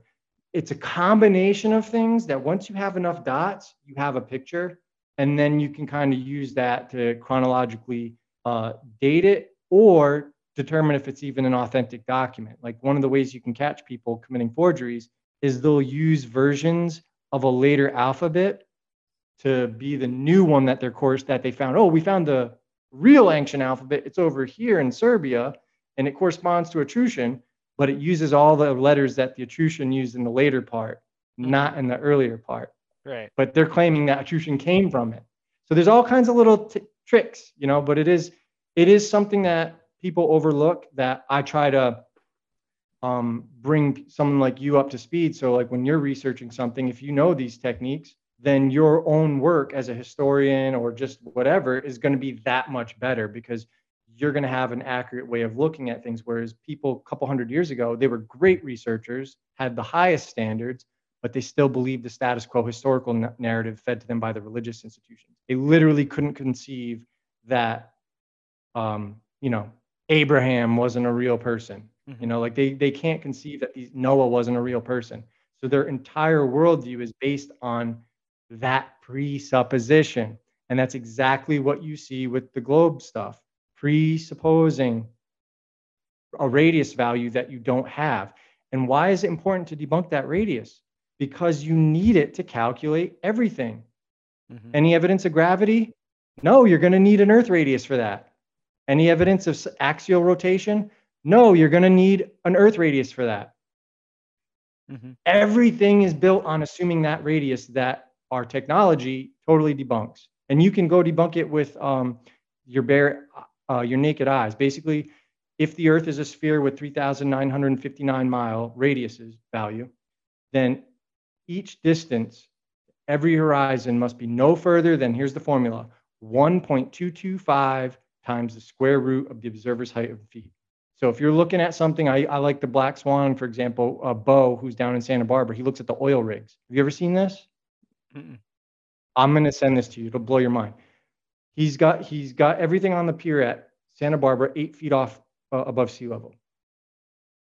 Yet he can see. So at that 8 foot elevation, he should be able to see no further than approximately like 3.5 miles. Mm-hmm. Yet he's seeing the horizon behind the oil rigs, which are 10.10 miles away. Mm-hmm. That's all you need. It debunks the Earth radius. And then some people will say, oh, well, that's refraction. You're looking at a refracted horizon. Oh, refraction? Then not real. You're not seeing a geometric tangent point that you claim to measure to with your tangent line. Mm-hmm. But if you look at how they allegedly calculated this, Al-Biruni was on top of a mountain drawing a tangent point to the quote unquote horizon. But the horizon's not physical. It's apparent by definition. Mm-hmm. It's not a place that you can draw a tangent line to or tangent point on. And so this is how you debunk it. You debunk the radius, and then you start looking at the sextant and how celestial navigation, it literally proves a flat Earth. So I want everybody, if you're not unfamiliar with this stuff, start looking into how sextants work. But I know this seems crazy because it's so different than the subject we started on. But this is the technique. They are doing this with history. They are doing this with science. We just had 3 years of trust to science, and they didn't even use one step in the scientific method. Nothing. That should be outraging people. Mm-hmm. But the average person can't tell you what science is. And so it's tough, because we're taught this stuff when we're little kids and we don't need to use it. We have no reason to want to know about trigonometry. I'm like the worst at this. Like this shit, I all learned about it, and now I have to like re-educate myself. It's like, Mm-hmm. you know what? I wish I just went into some sort of trade early on as a child, learn some sort of skills, and then learn about all this complex stuff, science, the trivium and quadrivium. Learn at that when I'm an adult and like I'm an emotionally like have more wisdom versus a young kid who just wants to be out skateboarding and could not care less about science, right? You know what I mean? Mm-hmm. But now I do care about it because they're lying to us. And going back to what I started, it's like I can remember Topher when I can remember being in Hollywood, not believing them. I always thought the moon landings were fake. But what I thought was, oh no, because that's the disinfo because they've got bases up there and they don't That's want what you to know about that's what's where I was going at. on there. Yeah. I had read Richard Hoagland's Dark Moon, and his I whole never heard of thing it. that he was showing all these pictures, and he was like, look, this is them blacking out the big space station over there, and this is them doing this and that. And then I was like, oh my God, he was a NASA insider, blah, blah, blah, blah. And then, so I had, because to me, I was programmed that space was hope. And so everything here was hopeless because the adults were running amok. And then I was like, oh man, I bought all that stuff hook, line, and sinker. So when the flat earth came around, that busted me up something good. Like I was depressed for a couple weeks. But when I got to the other What was side it? of it, What about that was depressed, knowing that you were stuck here? I Knowing just that you had weren't going to go party no, on Mars? no, it was spiritual. It was literally hope. Oh, really? Because to me, I grew up like when I watched like Star Trek, I really liked Star Trek. And it was because it was so positive. Like there was always Yeah. like this like cool thing going on. There was no money. Like people were just like making themselves better. Everything was about making yourself better. Like it wasn't about commerce. It was just about being better and learning. Although it was called the Enterprise. I know, but to a kid's mind, to my mind, And Kirk means church. no, I Kirke didn't know in that. German and like so Captain Kirk is literally the church and Enterprise is their business. Yeah, yeah. No, it makes I'm not sense saying that now. that's the origin. I'm just saying it just that just happens to it could be a coincidence. I'm not No, saying no, that it's it is. probably not. The like all that stuff to me as a child was it was just like I had such a good imagination and I could draw. Like I was just like, whoa, there's so Oh, much to really? like explore in my mind out there. And so, yeah. And I was a free energy nerd guy. Like I was like one of these guys that got into all this over unity stuff. And so I was like, they're hiding all the technology out there, you know. And so it was sort of like a big bubble burst for me. It like literally I I came. had the exact opposite. Remember how you just talking about a couple like maybe like a half hour ago with how like one person's in hell and the other person's like in Right. heaven and like the same. It had the exact opposite effect on me because I was like, it literally proves we're in a creation. I knew it, motherfuckers. You know Well, what I mean? Like it's like I had that side too. Like I had I was that like, like, yeah, I was like, it was so happy for me. but I had no doubt of that to begin with. Like even though I was in Oh yeah, space. I see what you're saying. So you thought like maybe like the whole universe was the creation, and so we were Exactly. just in a small part of it. Gotcha. Yeah, yeah. Yeah. Yeah, because I saw like I was really exposed to a ton of violence and degradation as a child. So to be aware of all the like misgivings of humanity at such a young age, for me, like space was like, oh, that makes more sense. That makes a lot more sense to me. And yeah, it was definitely a way to avert my attention. But as soon as I got the flat earth thing, I was like, after I got over letting go of all these little, boyhood fantasies about it, I was like, oh, this is awesome. Then I got into like, science mode of like, what is this that we're on? Like, what is Oh, this? Topher, no radius? You're not calculating a distance to any planetary object or No, luminary. nope, You don't know the distance to the sun now. No distance to the moon, nope, nothing. nope. And another question that I like is there any scientific evidence of gas pressure existing without the necessary antecedent of containment? And I got this from Nathan Oakley, 1980. If you're not subscribed to him, I will send you everything after this. The air we breathe at sea level has 14.7 pounds per square inch. Gas needs a containment in order to bounce off of to create gas pressure. Mm-hmm. So somewhere, I'm not saying this proves any dome. I think atmosphere and dome is begging the question too. But when people ask like, well, are we just on an infinite plane? It can't be because of gas pressure. Right. If we have gas pressure, that means it's not filling the available volume, which is the natural behavior of gas. And if we were in space is a vacuum as described. So either if space is real, it's not as described, or there is no vacuum of space because without a barrier, the gas would just it would just keep going and we'd all be dead. So that right there is a violation of the second law of thermodynamics, Mm-hmm. which is basically entropy or change. And so we are literally in some sort of controlled system. It's Yeah. finite and we're special. And we're not some insignificant thing on an insignificant speck of dust through an infinite universe. Like what the hell? How would you even calculate? It's like it's a violation, or it's like violence to the imagination to assume and you're just an infinite expanding world. That's crazy. Mm-hmm. And you look at like what is everything in the sky now? We don't know. Mm-hmm. Where's the barrier? Is there a barrier? Is it just a density thing, like an energy thing? Like, like how we can only go so far or so high because of the densities we're confined to? I don't know. Maybe Mm-hmm. our souls and spiritual force, that's what can get through those layers, but we in this physical world can't.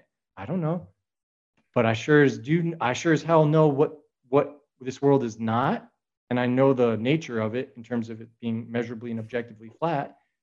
And now the world to me is like nobody can tell you how this world works. Every single person can now have this like enlightening experience and develop a stronger connection with their creator. So to me, all of this stuff is empowering. Once you get Absolutely. through, how could they lie to me? Once you get through the muck at the bottom, I promise everybody who sees this, it's way better on the other side and enriching and like you almost feel like a demigod. Not to get not to get too arrogant, but when you realize, oh, God created me, something created me. Right. Your parents didn't decide, you didn't decide how your daughter was going to look. God, Nope. whatever that program Nope. is, whatever that creative force decided. So now you are a creation of God. You can't die. You can Mm-hmm. just leave. Yeah. I wrote a treatise on surprises. like I want to 15 hear it. Let's go. like 15 years ago. And it was really because if I'm really taking a complete audit of my life, everything that I've ever strategized for, I've gotten. But Really? I have not had the joy from that which I strategized for, and from the surprises, the left turns, the things I never saw coming. Like I just didn't, I had no idea. The mistakes, all those things that were unplanned have actually been the black swan events of my life, the things, the outlier events that have really made my life so wonderful. And so that's a very humiliating thing, because I know if I give it over to God, like, as a very powerful creator, still in that sense, I rather be thy will than my will. Like I really laying that Man. down and just not really the I don't know if it's where Mars is in my chart or whatever, but like I don't, when I accomplish something, it doesn't really mean much. But if I'm given something that I didn't see coming, it holds more weight for me. That's my own personal accounting. And the nature of Earth now, you know that those planetary bodies are way more important. They are Yes. not just out there. So it all ties into astrology and astronomy, like all those influences, And like the that's why I call them the zodiac luminaries. weather. Yeah. Yeah, that's why I've trained myself to call them luminaries, because they are luminaries. They are the signs and wonders that have been given to us. And to me, I just see that as the outermost aspect of my subtle body.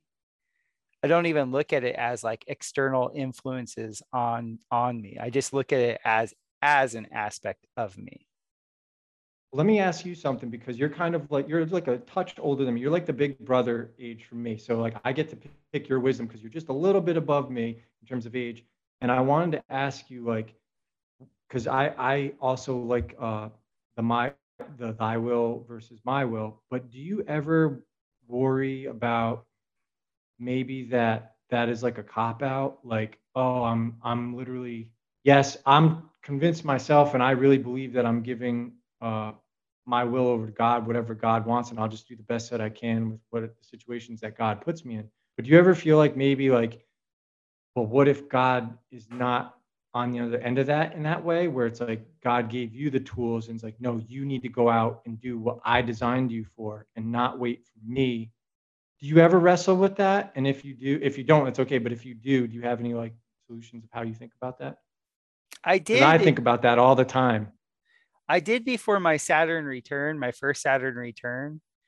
Like, so for people that don't know, Saturn is Chronos, like from a very general perspective, is sort of the arbiter of order and institutions and time. And um, before my first Saturn return, I was having a real hard time with knowing my place in this world.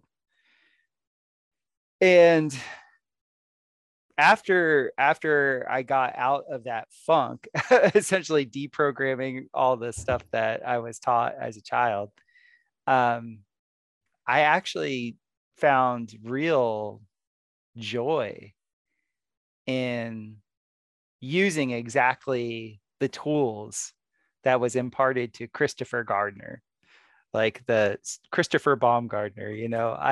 I always had the capacity to touch, like use my hands. Then I found a building style where I could mold buildings with my hands, and I loved working in the yard and gardening. And so like there was all these like little things like this, and so I was just like, oh, my name is my function. Like my body, my build, I'm built like a troll. So like I'm like, oh, I'm here to lift heavy things and like, manipulate people's bones and muscles and manipulate clay and earth and all this stuff. And then I noticed that people really liked listening to me. Like I noticed that like when I would start to talk, an extra line of energy would come in. And I was like, this extra line of energy isn't here when I'm by myself. It's only if there's another Oh, person. interesting. And so I was exposed to human design, in that in human design, I'm an egoic authority, which means my authority comes in with other. And so I was like, oh, well, that's great, because I love to talk. I love to story tell. I love just being with people and getting to know people and hearing their story, hence the podcast. And so I kind of feel like I am doing what I'm going to do. Where I kind of question things is now as a provider, like now as somebody that Because people are responsible for you. has responsibilities, but I'm not even caught under that illusion, because I know that there's only one provider. Like I really do know that.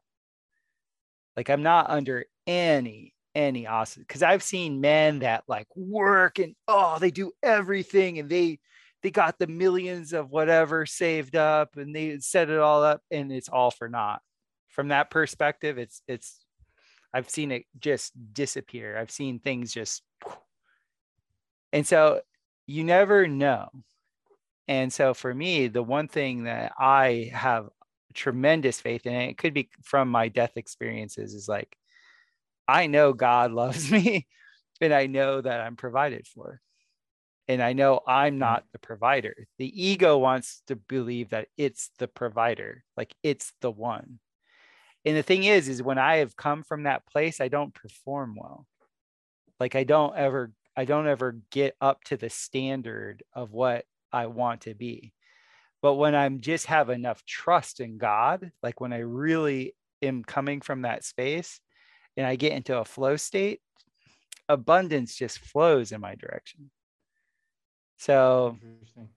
and I've trusted that. I've had enough experiences of being like, I'm pretending to be a material body. I'm pretending to do all this. I'm pretending that I need to have all this accoutrement for life, but I'm just pretending. It's not the truth.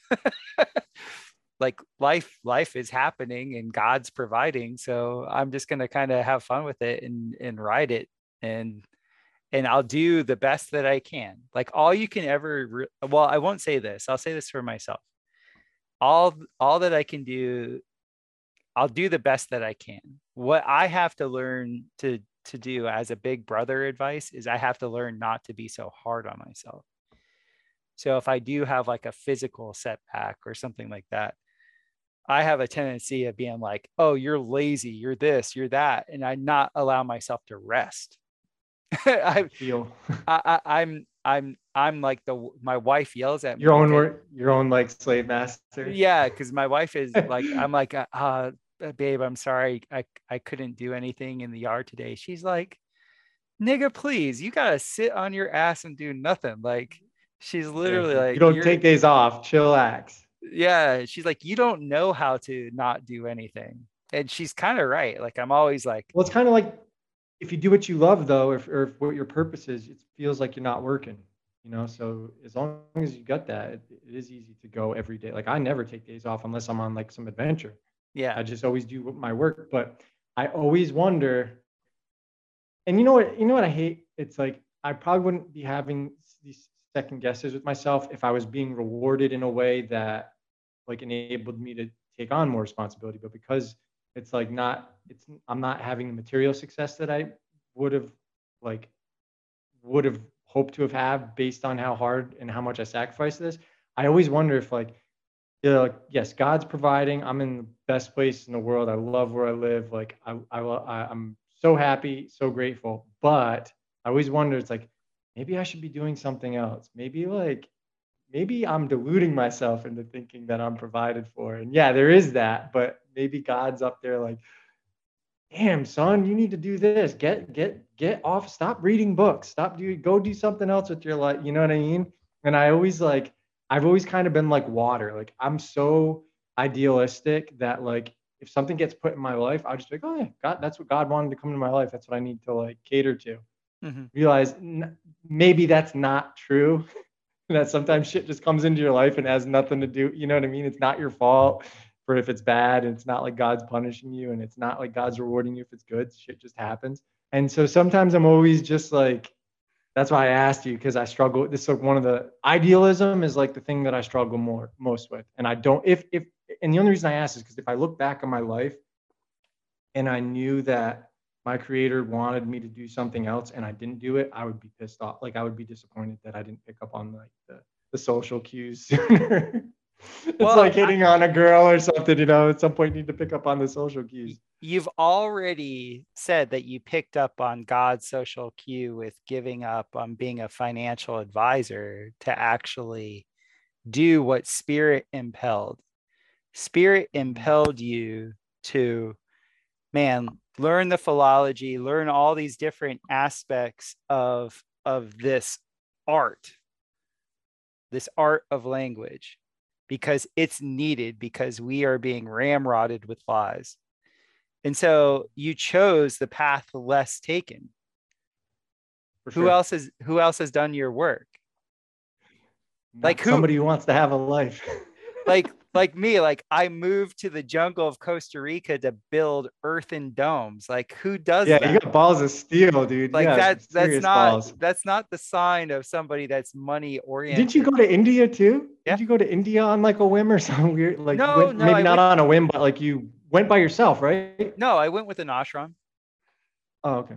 Yeah. No, I went to India and I was affiliated with an ashram, and we went 2 years, and I couldn't say I liked it. I couldn't say it was like, oh, I Still want to. ballsy though. Still going to another place that is like a kind of like a third world country in some I point. really don't have any choice with travel with the way my astrology is set up. Like, I don't like, You would have been a good navigator. yeah, I don't like travel per se, but I'm always going to do it because of all my ninth house energy. I have tons and tons of energy in the ninth house. So I've never really liked it, but I always ended up like living out of state or out of country or whatever. Like it's just the way my energy is to be in a place but not be of it. That's one of the call signs of my birth chart. Yeah. Yeah. So Yeah, we've been on and for I feel two. like that too. Oh, well, I want you to send me your birth deets, and I'll look at your chart. I have a different way Yeah, of for doing sure. things. And we've been talking for 2 hours. My family just got home with dinner, so I'm gonna bust out here. Where can No everybody worries. find your work, Dylan? The easiest way is just type in beacons, beacons.ai/great tide, GREATTIDE. And that'll take you to all my podcasts, my work, library, socials, all that stuff. But I also want to extend an offer to your audience, whoever sees this. Whenever this goes out, you just let me know. I'll give it 3 days. So minus the day that it comes out, 3 days after. Mm-hmm. If you just reach out to me on Instagram, whoever sees this, if you're interested in my Substack, because that's where all my work is now, all you have to do is just send me 2 messages on Instagram. My Instagram handle is at the Holy Sailors. And just type Gardner, send, and then your email.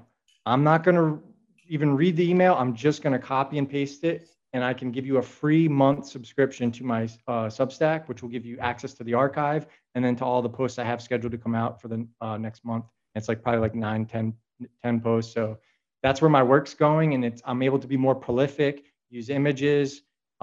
It's a real exciting experience to be on Substack. So if anyone's interested, you like what we were talking about, come through, and it'll be a way that you can get exposed to my work, and then it'll be an opportunity for me to earn your business, and we'll go from there.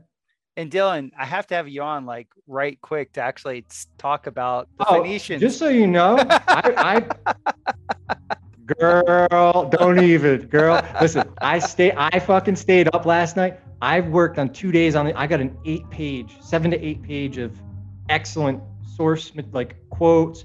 I can do some etymology. Like I was prepared to write in Phoenician, Etruscan for you. Like, trust me. Mm-hmm. When you want to do that Phoenician podcast, we will do it, and we'll do it right. And my goal will be to give you the best podcast on the internet about the Phoenicians. Awesome. I will The be a good, much, to the good gardener. yes, I'll To the be good gardener goes the spoils. well, thank you, sir. You have a wonderful evening. Likewise, man. It's a pleasure. Okay, talk to you See soon. ya. I hope you enjoy Dylan Saccoccio on the BioCharisma podcast. Please check him out on his Substack. And, I'd never even seen Substack. I'm such a troglodyte with certain things. Getting into his work, and I'm going to be reading his 4 books. My wife had ordered his books, like, God, 3 years ago, and we started getting into spirit world a few years back. And so now to get his newer work, I'm really looking forward to, you know, getting a little bit more astute to this whole aspect of etymology and letting that be the navigator for discerning what information is accurate. There's so many people that I've been listening to as of late that make some extreme stretches with words. And the thing I like about Dylan is he always pulls me back to that middle line, and it has me check myself and make sure I'm not getting too out of line. I'm looking forward to sending him all the information about the change in the royal stars, because in all honesty, I can't say that at least two of the royal stars have actually changed their fixed positions because I wasn't alive and I didn't actually witness it. I'm going on other people's information. So it'll be interesting to see how he deciphers that, because the knowing the age that we're in, I think, is important, because as you all know, I'm a huge fan of I think the age kind of sets the context for things. And as a lot of Pisces do, we like to get super meta. So thank you for joining us. We're going to have a bunch of really cool guests on getting into water. I got George Weissman coming on. He's been on every single alternative podcast out there.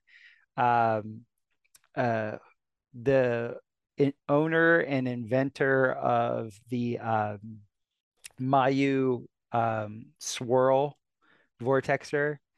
I have them coming on. I'm going to have Moshe Daniel on, where we're going to be talking about orgone and the possibilities of orgone that's derived from water. There's just going to be this whole water theme that's moving forward. And Dr. Narcolongo and I, we're gonna come back on and do an interview where we're gonna get into more of his overall cosmology and chronology. Um, I'm trying to get these two more guests that I've really been enjoying their chronology, that they've pretty much have the cleanest model that I've seen when it comes to cosmology and chronology and how it relates to all of the Jewish holidays. So I'm excited for all this information. If you guys enjoy the podcast, please support us at topherhq.com at the end of this month, and then going into May, or excuse me, going into May, we're going to be starting to film a bunch of